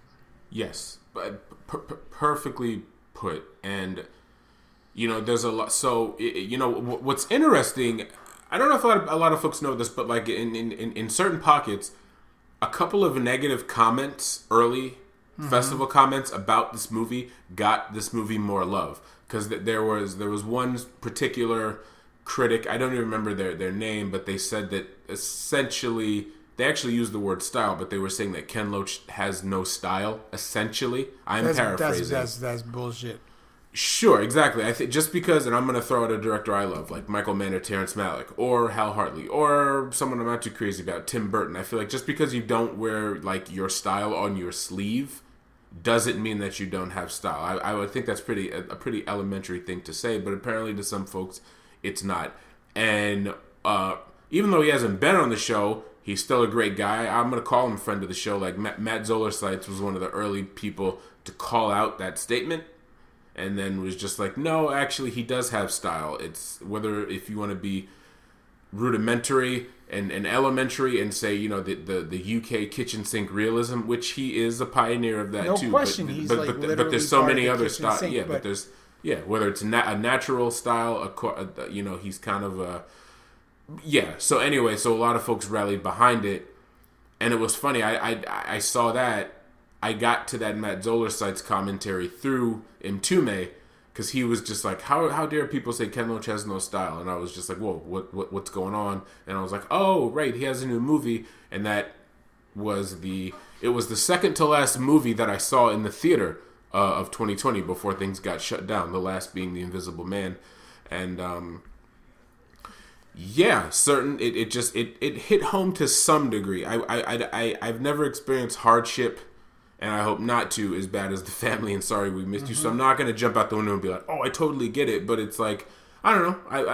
I've seen my parents struggle when it comes to certain stuff, and I've this whole past COVID, I've had some job things, some ups and downs, or downs and up, if we want to go in order. So it's like there are certain elements of the movie that definitely hit home on a personal level. So. Yeah, and I just want to say that, like, a couple things. One, Matt Zoller Seitz is, like, one of the best TV critics out there. Sure. He's one of the least pretentious writers about any of this shit. Yeah, he is. And he gave you a Brown Bunny poster. Yeah, he did. That was very nice. He had me in his former home now, but inside, we kicked it for a little bit, talked. He was familiar with my movie comparisons, which I thought was really cool. And then he invited me to a movie night that he was doing at IFC, free of charge. So that's the kind of person he is. Yeah, he just seems like a good dude. I've never met him, but I like his Twitter personality. I like what he writes about. I like that he called it many years ago that TV is a genre to be taken seriously. Yep. And I almost feel like I would be intimidated if he was on the show, but of all, like, it's funny because of, like, this year we've had some of my heroes on, but journalists I get nervous about. And I just want to say something about kitchen sink realism. Like, that is style. And like, yeah, that's incredibly frustrating. And one of the first kitchen sink movies I ever saw, which was recommended to me by my friend Theodore Barrow, was Saturday Night, Sunday Morning by Tony Richardson. And to say that genre of those movies don't have style is that's just really weird. And that then if you think those movies don't have style, then then one would be frustrated with my number one movie of the year, which I'm not going to say yet. And Ken Loach is another dude that's been making movies for decades, and to 60s. come and been doing different stuff. And all I could say about it is the last scene in this movie is just neck and neck with scenes from horror movies, except it's the horror of work. And also I want to bring up classic films too. The ending of that movie, I know it's new still, but it deserves to be mentioned alongside an ending like Bicycle Thieves. Okay, I mean, it's kind of the same. I think it's on that level. I do. That's impressive. Yeah. I mean, the movie, it's kind of a reworked Bicycle Thieves, but I mean that in a good way. I'm not saying it copied. It's like Bicycle Thieves didn't invent the idea of bad capitalism and the struggle of work and the grind and whatnot. It's all in the same lane. So yeah, no, capitalism did it. Yep. And I'm sure a lot of people are like, oh, what does communism mean? What does socialism mean? What does all of that? Does that mean I can't have things? Does that mean that the government's going to not allow me to have my house? No. Yeah. But if you lost your job, yeah.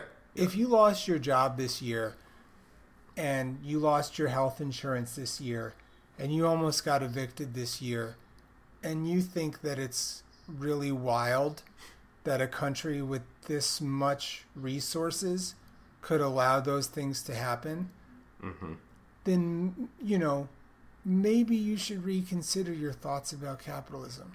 Yep. Or understand that thinking that people should have, at the very least, affordable health care is not a radical idea.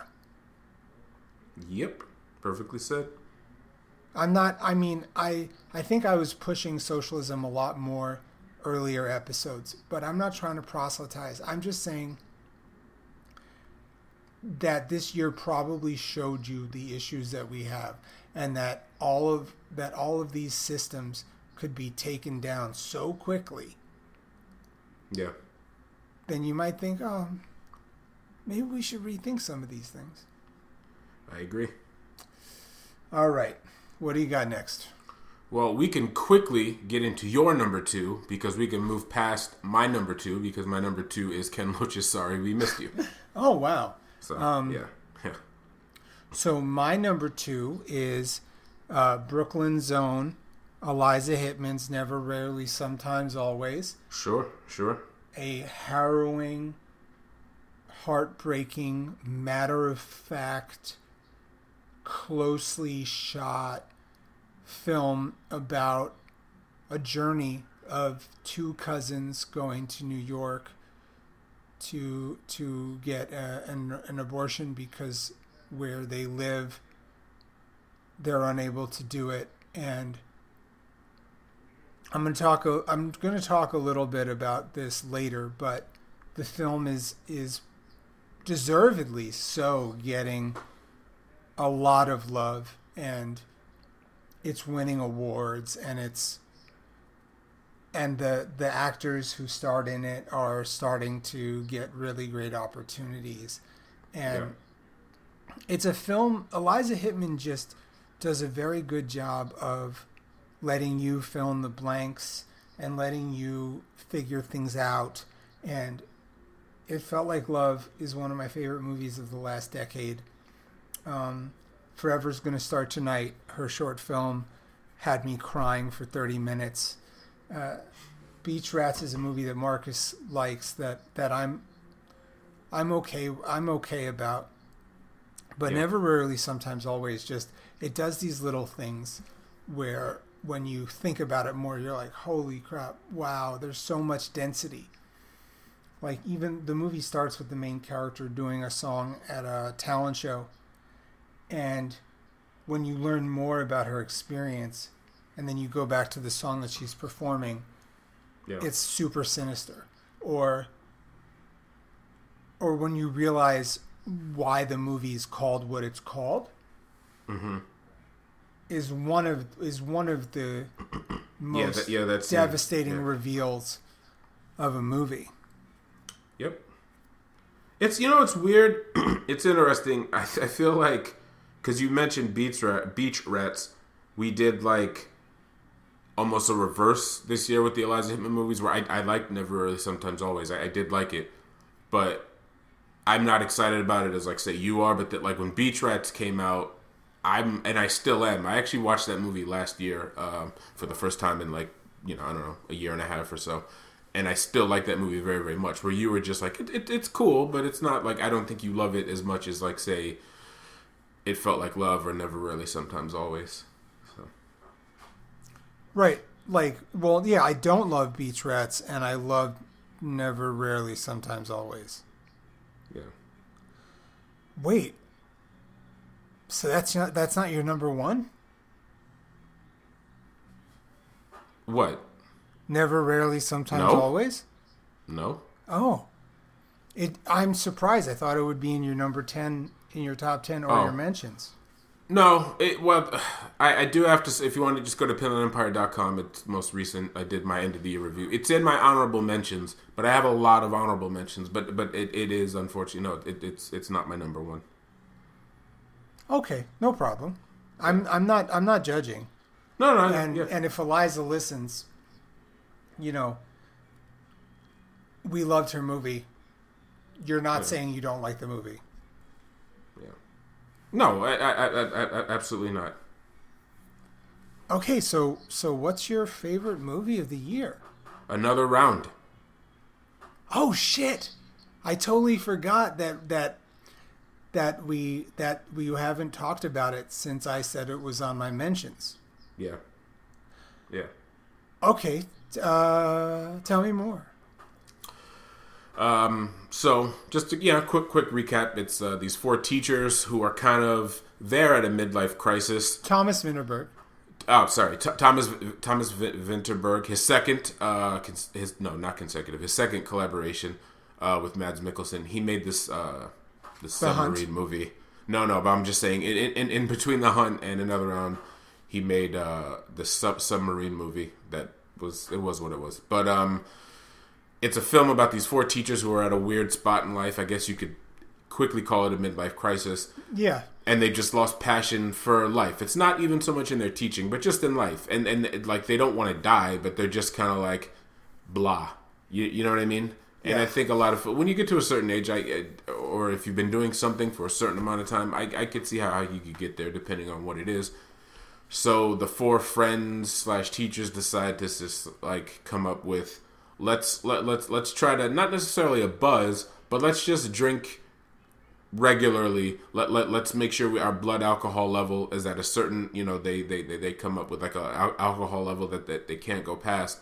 And it's just like, let's just see if it improves our lives. And if it improves our lives, let's just keep going with it. Let's steadily go with it. And it starts to work. Like, their marriages get better. They have more fun. Their teaching is better. Their students are more enthusiastic. But like all human beings, when something is great, you keep pushing it. You want to push it and push it and push it. And then, things do get a little dark or quite dark. And, I don't want to spoil too much, but outside of the basic plot, and outside of what we said earlier about how, like, hey, if some other director had took this plot, it would be just like kind of like a silly comedy.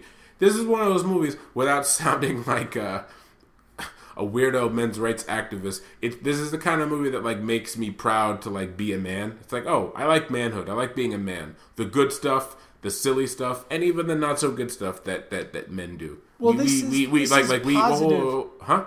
is positive masculinity. This is men. I mean, there's a lot of bad things that happen, but like, But that's what I was getting at. But that's what I was trying to say. Even the stuff that like everyone does it, sure, but like when it comes to like, hey, banging on a desk or punching a hole in a wall, men do that exponentially more than women do. Like that is something that is associated with males. You know what I'm saying? And speaking from super personal experience, just like a couple months ago, I got so mad when I was doing work, I banged my hand down, on a desk and I broke my pinky. So you know what I'm saying? And it's just kind of like, it's fine. It's slowly that's why healing. you broke your pinky.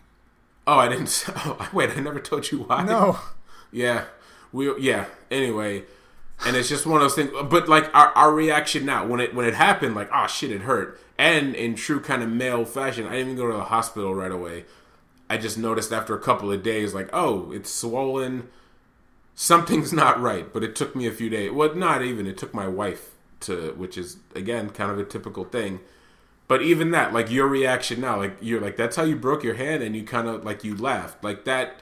That's kind of any gender can do that, but I think it's very associated with men. Like there's that famous viral video of these two young, like these little kids, these brothers, who invented this game where like they hit the trash can lid and they hit each other on the forehead, and it looks like it hurts, but like they're having the most fun doing it, and they can't wait. Like they're like, no, it's my turn. No, it's my turn. Like they can't wait to get smacked in the head with a metal trash can lid. And it's kind of like, sure, our brains develop and we become dads, and we work, we have responsibilities, but there's always a grain of that. There's always like a seed of that in us. There's always that in inner child in all humans, but men specifically.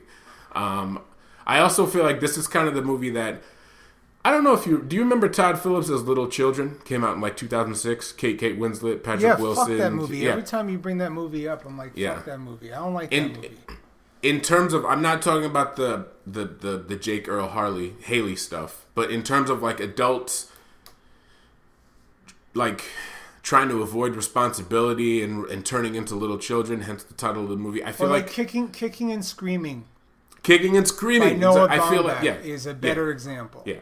But what I'm saying is I feel like Another Round is a much better example of what I think Little Children was trying to be to some degree. So much like what The Lost Okoroshi was in late 2019 and a big early part of 2020, that's what Another Round was. If you go back various forms of social media, in the springtime, I was like, oh my God, I can't wait to see this movie. And then there's nothing like a highly anticipated movie delivering well more than what you thought it was going to do. So like, it's such a great feeling. So yeah. And who knows, maybe it would have been at a higher for me if I had, like, I saw it recently. I thought it was good. What I want to say is I think there is, in this world, something that gets lambasted a lot as this one simple thing, like toxic masculinity, or men are garbage, or men are trash. And like, men have to do better, and in many instances men are garbage and men are trash. Those things are true. But like, this year, which has been very challenging for me, one of the reasons it's been easier is the fellowship I've had with other men. Being able to, like, text you, like, this is some shit I'm going through, and you being there for me, or like you texting me some shit, and us being able to interchange seriousness and levity and jokes and support. And I think that sort of thing is important, and like that's okay, right? Yep. It's that Proud Boy shit that is toxic, and that's what that Proud Boy Nazi shit is doing. Is they're manipulating the fact that there's a lot of men that feel very lost, that don't have positive relationships, that don't have like men in their lives where they can be all the things.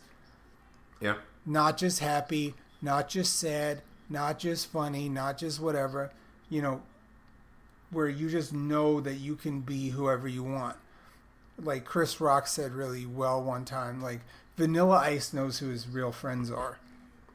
Yeah, sure. Like friends that got you on the bad days.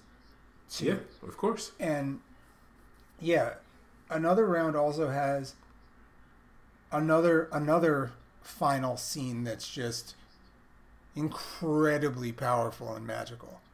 Yeah, and so much so I feel like I wrote, like, I did the kind of quick 1,000-word post, film festival review, but like just that the last act, the final scene of Another Round could have its own kind of essay, just because the folks that I know who have seen it, some are just like, what a beautiful, glorious scene, and that's it. And true, there's an element of it, but there's also it's not completely. It's kind of disturbing and beautiful. Yes, and yeah, exactly. It's all of those things. Exactly. It's cathartic and expulsory, and there's a lot going on. It's not. And it also, to some degree, challenges. It's not just one thing. Oh, sorry. It also challenges some shit about men too, because like what I was saying earlier, it is pretty typical for men to be like, God damn it, and they smash something, but it's like they dance, and then to pull back the curtain, it's like Mads Mikkelsen was like a trained ballet dancer, but he's also like the guy from Valhalla Rising who will like tear your intestines out. You know what I'm saying? And I think that's all that men can be. Like we like beauty, but we also like destruction. Unfortunately, I don't know. I mean, they're one of the great boxers who just had like a not that bad but not great loss recently. Lomachenko. Mm-hmm. His father had him do folk dancing for 4 years to get his footwork nice with boxing. Oh wow, I didn't know that. Yeah, and Prodigy was a ballet dancer. Yes, he was, but he also breaks bread, ribs, and $100 bills. So yeah, broke rather. Rest in peace. Yeah. All right, but so we got some superlatives. Wait, yeah. Why don't you start those off? I haven't even said my favorite movie of the year. Oh, sorry. I know. Sorry. You like Kelly Reichardt so much. I sorry about that. Or not Kelly. Jeez, Eliza Hittman. Sorry. Yeah, Eliza Hittman's number 2. Yeah, sorry. Number 1 is Dan Sallett's 14. Wow. Oh man, that's kind of a cool. Like that was at the end of my top list and the start of yours. So that's also kind of cool. Well, just like my number 1 movie of last year, mm-hmm. which I believe was Souvenir, mm-hmm. and my number 1 movie, not the year before. Is this our 3rd annual or our 4th annual? 2017, 18, 19. This is our 4th. So, Zalma was my favorite movie 1 year. Yeah, I think that would have been 18. But that movie wasn't like it. It just like was so head and shoulders above the rest that it was undeniable. Yeah. But you have 2017. I think it was The Killing of a Sacred Deer. Yeah. 1,000%. Yep. Which was a movie that just was deeply, profoundly personal and dark and funny and delicious and connected to me. And then The Souvenir was my movie last year, which also just connected with me on another, again, like on this like personal, powerful thing. Like it just connected with me and wouldn't let it go. Yeah. And I had no idea what 14 was about. You were just right. like, yo, that's a movie you got to check out, whatever. Yeah. And I've just been catching up on movies the past 2 weeks, just like really trying to catch some things I missed. And then this movie about 2 friends drifting apart. Yeah. Over 10 years. Just beat the shit out of me. Yeah. And, It's no frills. It's not. It's like, how would you describe Dan Sallett's film style? His film style is and I think we'll get into this in later episodes, but I think it's safe to say that his film, it's naturally minimalist, not minimalist in the like as an artistic choice minimalist, but it's just kind of like it's intentionally, bare bones. It relies heavily on the performances and the subject matter rather than like any kind of cool editing technique. Although at the same time, he has very long, uninterrupted shots as well, which is also an editing technique as well.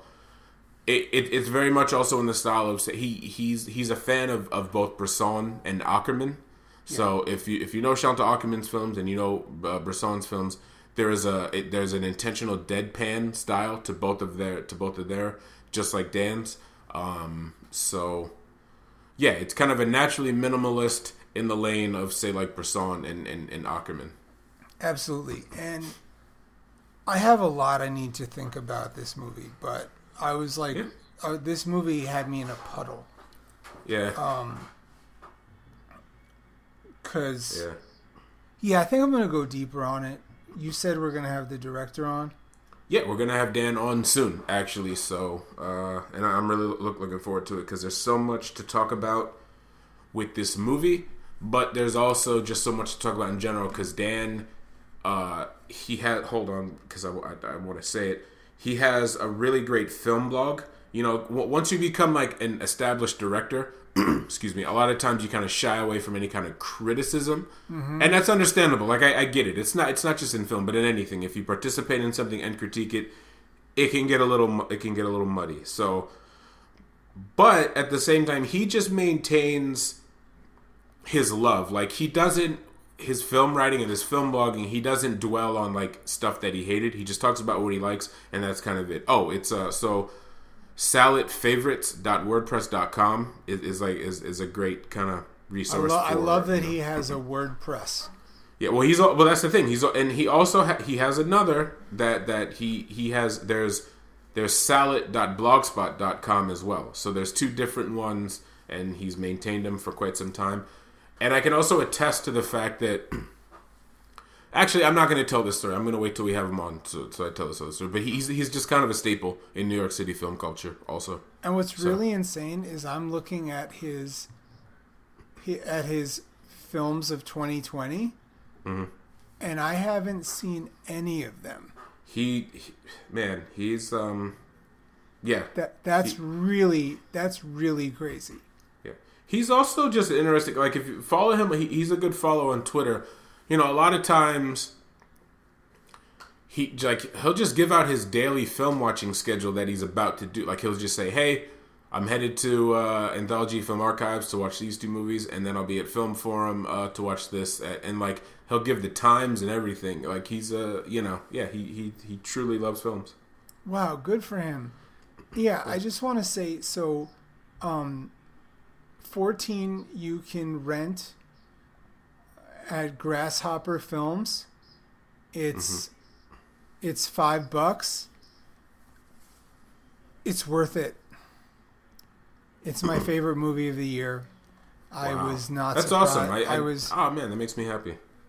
It doesn't make me happy. It's a depressing. I know. It's depressing and it's brutal. And again, because it's not stylish. It's just the style of it is to just throw you in.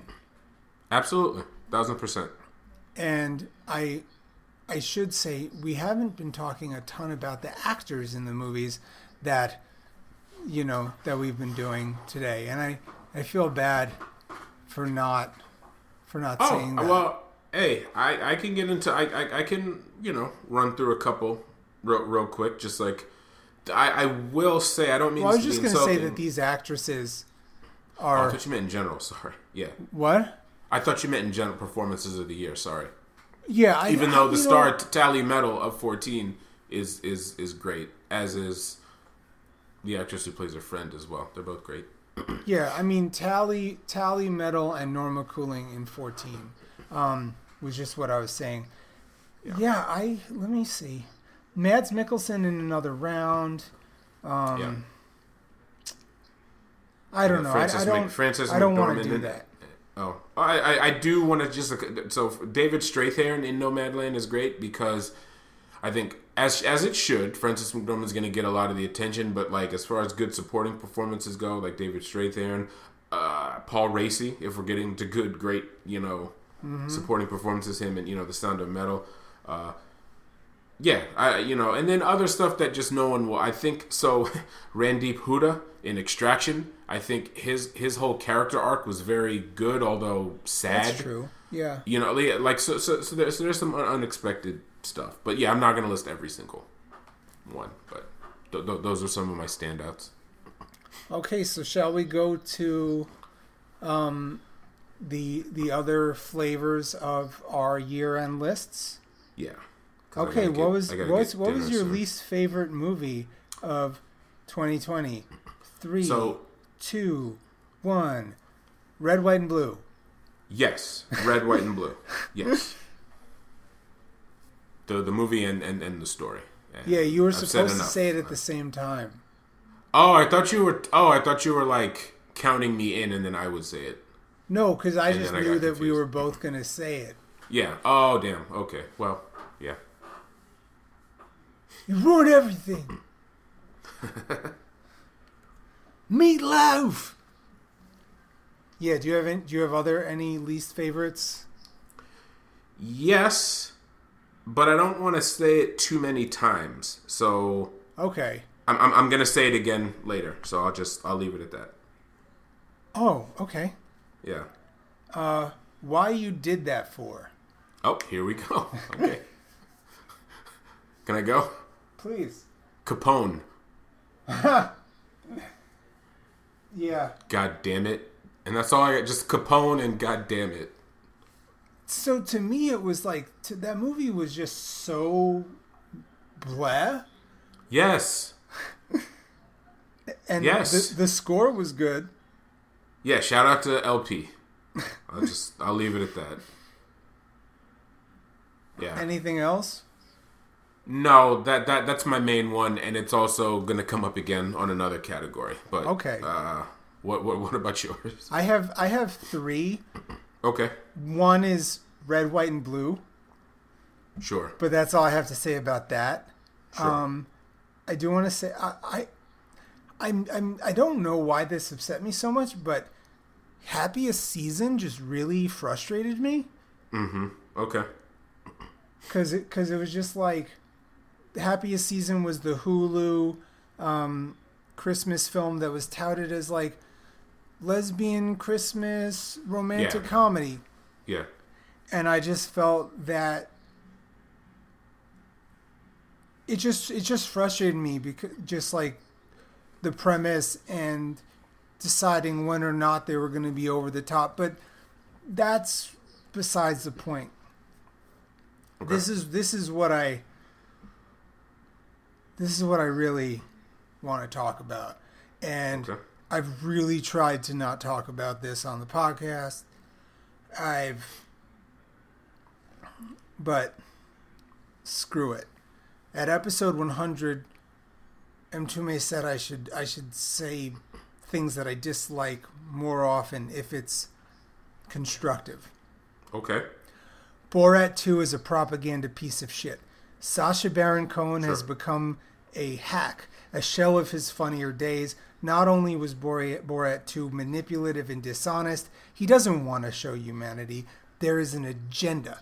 He manipulates people to tell a story, and the story he was telling is, what is it even supposed to be? When he talks about how he's bringing comedy to a social aspect, he's not. Unlike Bad Trip and John Wilson, where they celebrate and want to be surprised by people's kindness, that want to show you that people are good, Sacha Baron Cohen seemingly doesn't. Goes out of his way to even be mean to nice people. He tries to act like he's radical, like what he did with the first Borat, which I saw through the bullshit back then. But whatever. He is not radical in his politics, and unlike the first Borat, where it seemed like people were being whacked of their own volition, this movie coerced people into bad behavior. It did. Yeah, it did. It did. This piece, I didn't even bother to bring it up, but I'm glad you did.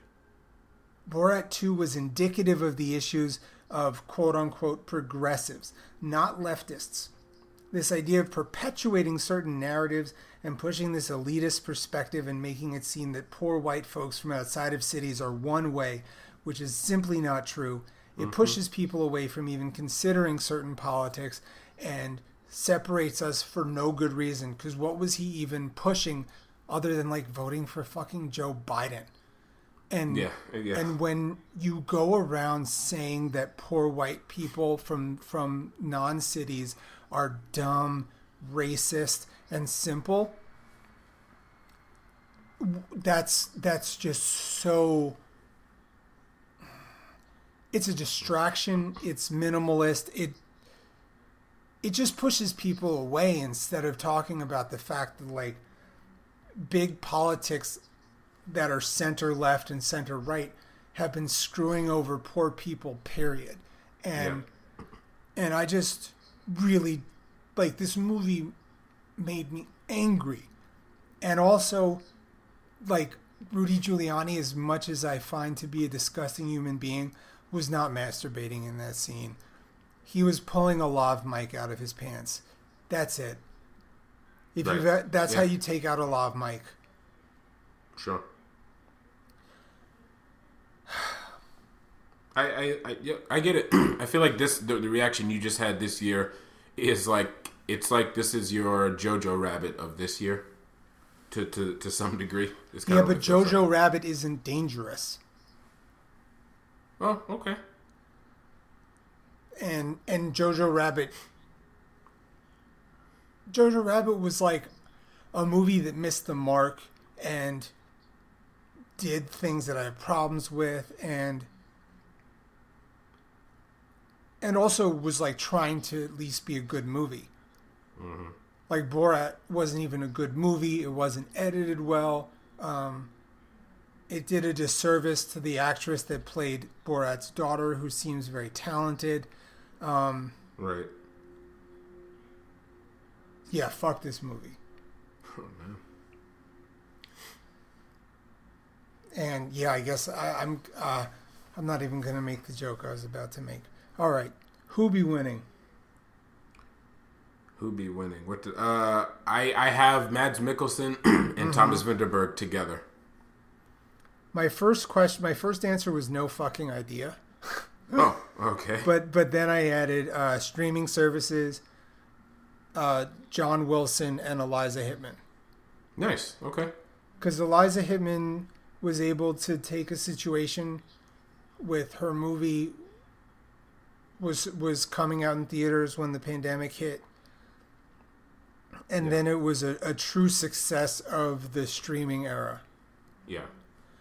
Whereas, like, there were a lot of misses, like Mulan, or, you know, in some ways it's hard to say if Wonder Woman is a success or not, but... No, it's not. It is not. It is not. Like, folks, it's not. It's tinged in any way possible. Fan-wise, critic-wise. There's two types of people who like it. Some who... There's always going to be someone who does genuinely like something, no matter how many people don't like it. And then there's people who are in denial, who have to kind of push this. Oh, no, it's good. But for the most part, this movie is not a success. It's not a flop. Let me be clear. It's not like a bomb or a flop, but it is considered not good. It is considered a disappointment across the board.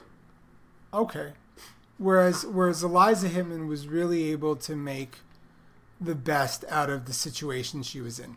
Yep. So that's who be winning. Yeah. Who be losing? This is a little too real and sad, but movie theaters. Oh, that's my first as well. Oh, snap. Okay. Yeah. No, that's I kind of went one for each of the categories. So that's a big one. Movie theaters. Yeah. Movie theaters, independent cinema, and everybody. Damn. Oh, man. And It's not like you're wrong, but victims of police violence. sure. That was nice. Oh, hold on. No, not police violence isn't nice. We have a No, I know, I know what you meant. Specifically, I mean, there's multiple folks, but at the end of the day, can I say the first one? Oh, I thought you were asking. Yeah, go ahead. You getting married? Oh man, thank you. Wow, yeah. That's not on my list, but it is. I was just in movie thinking mode. But yeah, no, that was it was one of the best days of my life. Half of movie Twitter was at your wedding. This is also true. Shout out to everyone who was there. No, it was a great day, a great weekend, everything. It was awesome. It was amazing. Once in a lifetime. It's only gonna happen once, and it does tie into COVID to some degree because it's like. So all year, my wife and I have been hearing from folks like, "Hey, your wedding was the last great big piece of fun that I've had all year," and it's just kind of like it sucks, but at the same time, it is nice that me and my wife were responsible for that. So yeah, the last two parties I went to this year was your wedding and Shaka King's 40th birthday, which I missed you. I had just left, and then apparently you got there after I left. Yeah, and I ate all the curry salmon, man. It was delicious. What else was there? There was all the food there was excellent. I definitely had 2 plates. Yeah, 2, dude. Yeah. It was what I call pizza o'clock, but without pizza. Okay, so what was nice? Oh, the damn it! I just scrolled. Okay, so there's multiple folks, but I think at the end of the day. The guy with the dreadlocks in the car crash scene in Bad Trip was very nice. Like the way he just kind of commended stuff, and he it's not his responsibility. First of all, you don't have it's not you're not obligated to break up anything. But not only did he just try to separate just to diffuse, he got a little personal. It was just like, you guys are friends. Like what's going on? He almost tried to mediate for a second. So he went above and beyond in a couple of ways. And I thought that whole moment was nice. Because I'm big on friendship, as I know you are also. Bad Trip was just really nice. And actually, that's funny. So the things that I thought were nice was, I was quarantined in a way where I didn't see a lot of people. And then I moved to another city. And, I'm watching episodes of Deep Space Nine and Babylon 5 with Jake from Ridgewood, becoming text friends with Frank the Tank. Building stronger bonds with Carlo, checking in with him, making sure he's good. Sure. John Arminio and me becoming pen pals and friends. All of that has just been really solid, just good support from people. Bill Scurry's been nice to me. He gave me the best thing of peanut butter I've ever had. Bill Scurry's always nice. Yeah. So that's what I had to say about that. Was nice. Mm-hmm. Biggest disappointment? Wasp Network. Olivia Sates' Wasp Network. He was, a few years ago. Yeah, I hold him to a weirder, higher standard than say the average person. That movie was not that bad to me. Yeah, I think. Have you seen all his films? Not all of them. Yeah, I see. To me, I feel like he's Ray Allen and I'm Denzel Washington in He Got Game. Okay. I know the great shit that he has done. So when he does stuff like nonfiction or Wasp Network, it's kind of just Whereas when he's kind of just weird essays is when he's the best. And I think a couple of years ago we were getting that back. It was he went from Clouds of Sils Maria to Personal Shopper, 2 weird movies, and then he just went back to kind of his other stuff. And I was like, oh damn it, I thought we were getting the weird essayists. I mean, Demon Lover, Irma Vep, Boarding Gate, the weird kind of Assayas is what I like the most. And I thought with Personal Shopper specifically, he was getting back there, and I guess not. But he's still one of my favorites, but I expected better. I mean, I just didn't think it was like that bad of a movie. Oh no, it's not bad, but it's just like, it's fine. Well, and I think he's better than that. Doesn't he have a TV show coming out? What? I think he has like a TV show based off of one of his movies. Oh, I didn't know that. Or maybe I read about it somewhere, but I don't know. Oh. I didn't find that movie to be like... But again, my relationship with Assayas is different than yours. Yeah. No, of course. Sure. But, okay, so... all right. Biggest disappointing. I'm going to go... Okay. I'm going to go from trivial to less trivial. Okay. The American remake of After the Wedding. Still didn't see it, but yeah, okay. After the Wedding was really good. The American remake of After the Wedding, which... Oh, the one with Julianne Moore. Yeah, okay. Right. No, I still didn't see it. Sorry, I didn't mean to cut you off. It wasn't even that bad of a movie. Like, Saskia and I enjoyed it. Mm-hmm. But it still was like, whatever. Yeah. Red, White, and Blue. Sure.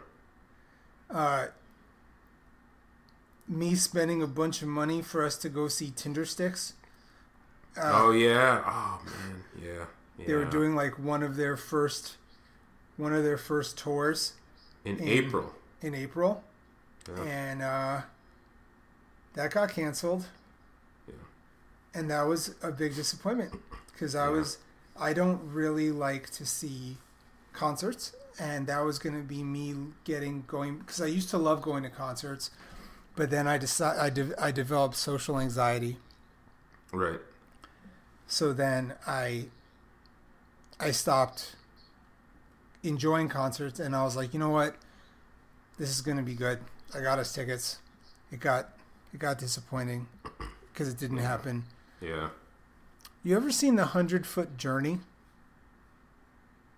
No. About like Helen Mirren and Manish Dayal like have a food rivalry. It's cute. Watched it recently. Oh, okay.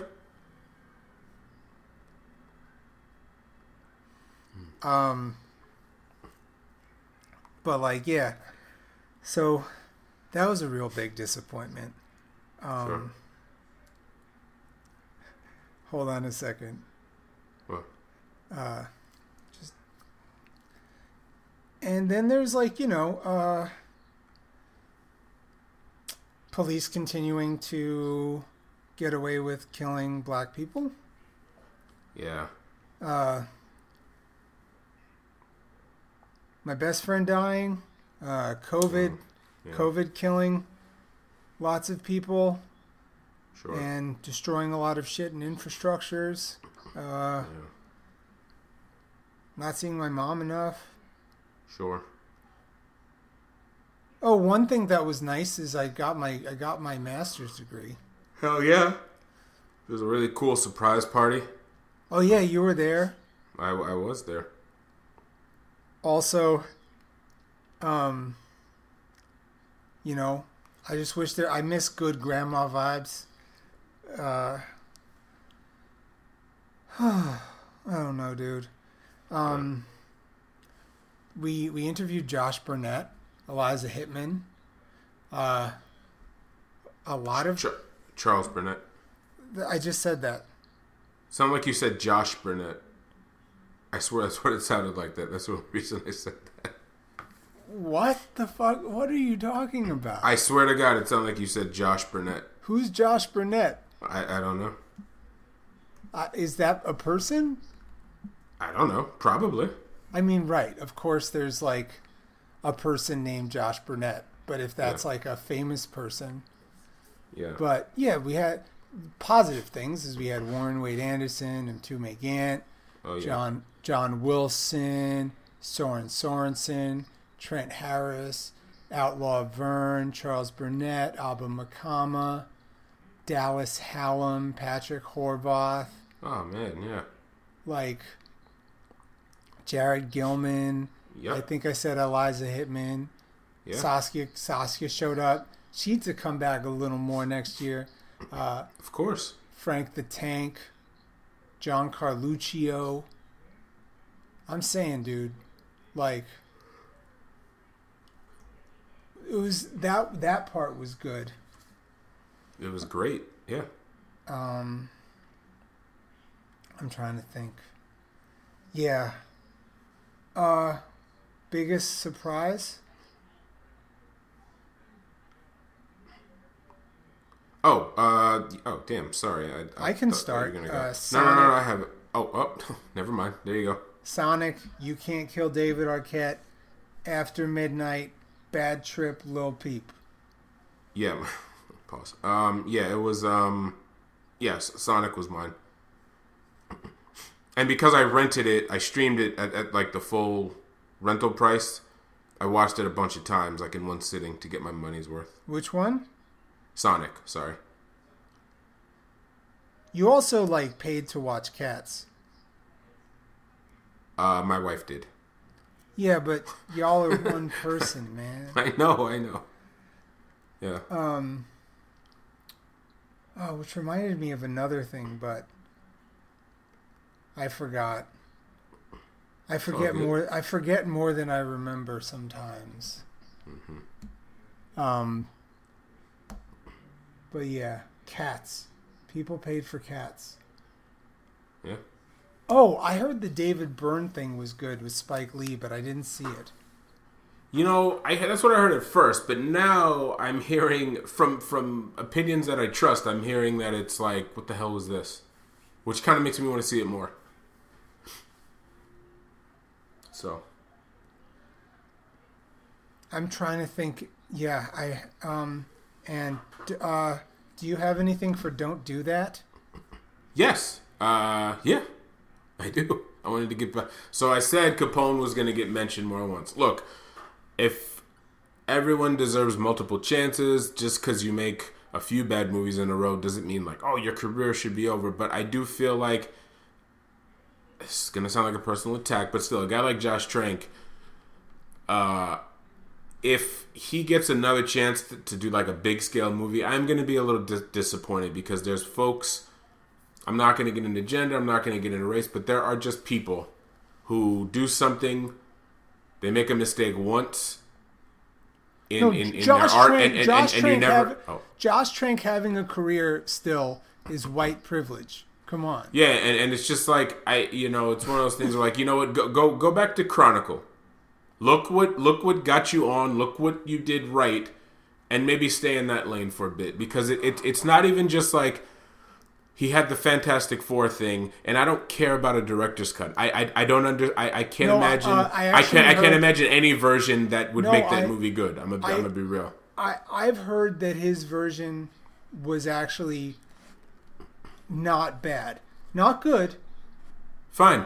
But this goes back, okay, but that's one thing. And then you were supposed to direct a Star Wars movie, and then you lost that. And then you make this Capone movie, and it's not good. It's just like, how many times, how many chances, it's like Marvel, Star Wars, Al Capone biopic. Like, you get all these crazy chances, and it's never that good or good at all.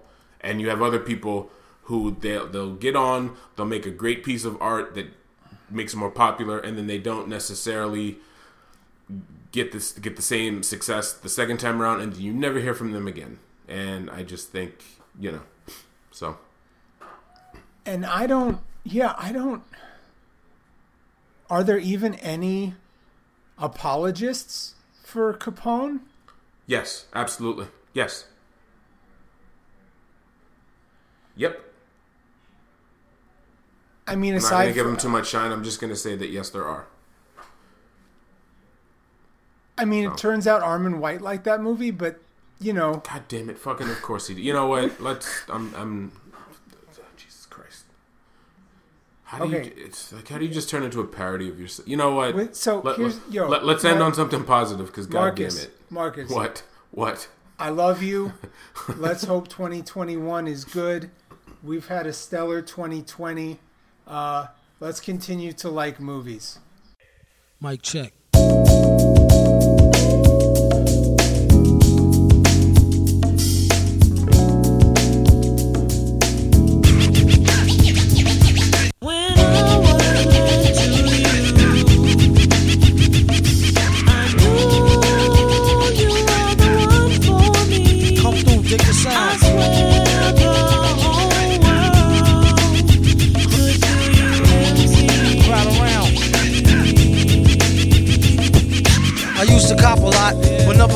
Drop, hold mics like ponytails tight and bobble ops. Stop, stick around, come through and dig the sound of the fly brown 6060 cycle who throws a dick around. Bound to go 3 plat, came to destroy rap. It's an intricate plot of a b-boy strap. Fem stack cats get kidnapped. Then release a statement to the press, let the rest know who did that. Metal fist terrorists, claim responsibility. Broken household name usually set in hostility. What is MF, you silly? I like to take mens to the end for 2 milli. Do-do-do-do-do, that's an audio daily double. Rappers need to fall off just to save me the trouble. Yo, watch your own back, came in and go out alone, black. Stay in the zone, turn H2O to cognac. On doomsday, ever since the womb till I'm back where my brother went, that's what my tumor say. Right above my government doomulate, either unmarked or engraved, hey, who's to say? I wrote this one in BCDC O section. If you don't believe me, go get bagged and checked in. Cell number 17 up under the top bunk. I say this not to be mean, was bad luck a pop junk. Pop the trunk on C-Cypher punk, leave him left scraped, God forbid. If ain't no escape, blame MF tape. Definition super villain, a killer who loved children, one who is well skilled in destruction as well as building. While Sidney Sheldon teaches the trife to be trifer, I'm trading science fiction with my man alive lifer. A pie piper, holler a rhyme, a dollar and a dime, do his thing, ring around the white collar crime. Get out my face, asking about my case, needing toothpaste. Professor Mint, monkey style nigga to death to death. And dope fiends still in their teens. Shook niggas turn witness. Real men's mind their own business. That's the difference between sissy pissy rappers is double dutch. How come I hold a microphone double clutch? COs make rounds, never have ox found on shakedown, lockdown, wet dreams of Fox Brown. On doomsday, ever since the womb till I'm back where my brother went. That's what my tumor say. Right above my government doomulate, either unmarked or engraved, hey, who's to say? Doomsday, ever since the womb till I'm back to the essence, read it off the tomb. Either engraved or unmarked grave, who's to say? Pass the mic like Pastor P's like they used to say. Some MFers don't like how Sally walk. I tell y'all fools is hella cool, her ladies from Cali talk. Never let it interfere with the Yeti ghetto slang. Nicknames off nipple and tip of nipples metal fang. Known amongst hoes for the bang bang. Known amongst foes for flow without no talking orangutans. Only gin and tang, guzzle out a rusty tin can. Me and this mic is like yin and yang. Clang, crime don't pay. Listen, youth, it's like me holding up the line at the kissing booth. I took her back to the truck, she was uncouth, spitting all out the sunroof through her missing tooth. But then she has a sexy voice, sound like Jazzy Joyce. So I turned it up faster than a speeding knife. Strong enough to please a wife, able to drop today's math in the 48 keys of life. Cut the crap for his rap. Touch the mic and get the same thing an Arab would do to you for stealing. What the devil? He's on another level. It's a word, no a name. MF, the super villain. Doomsday.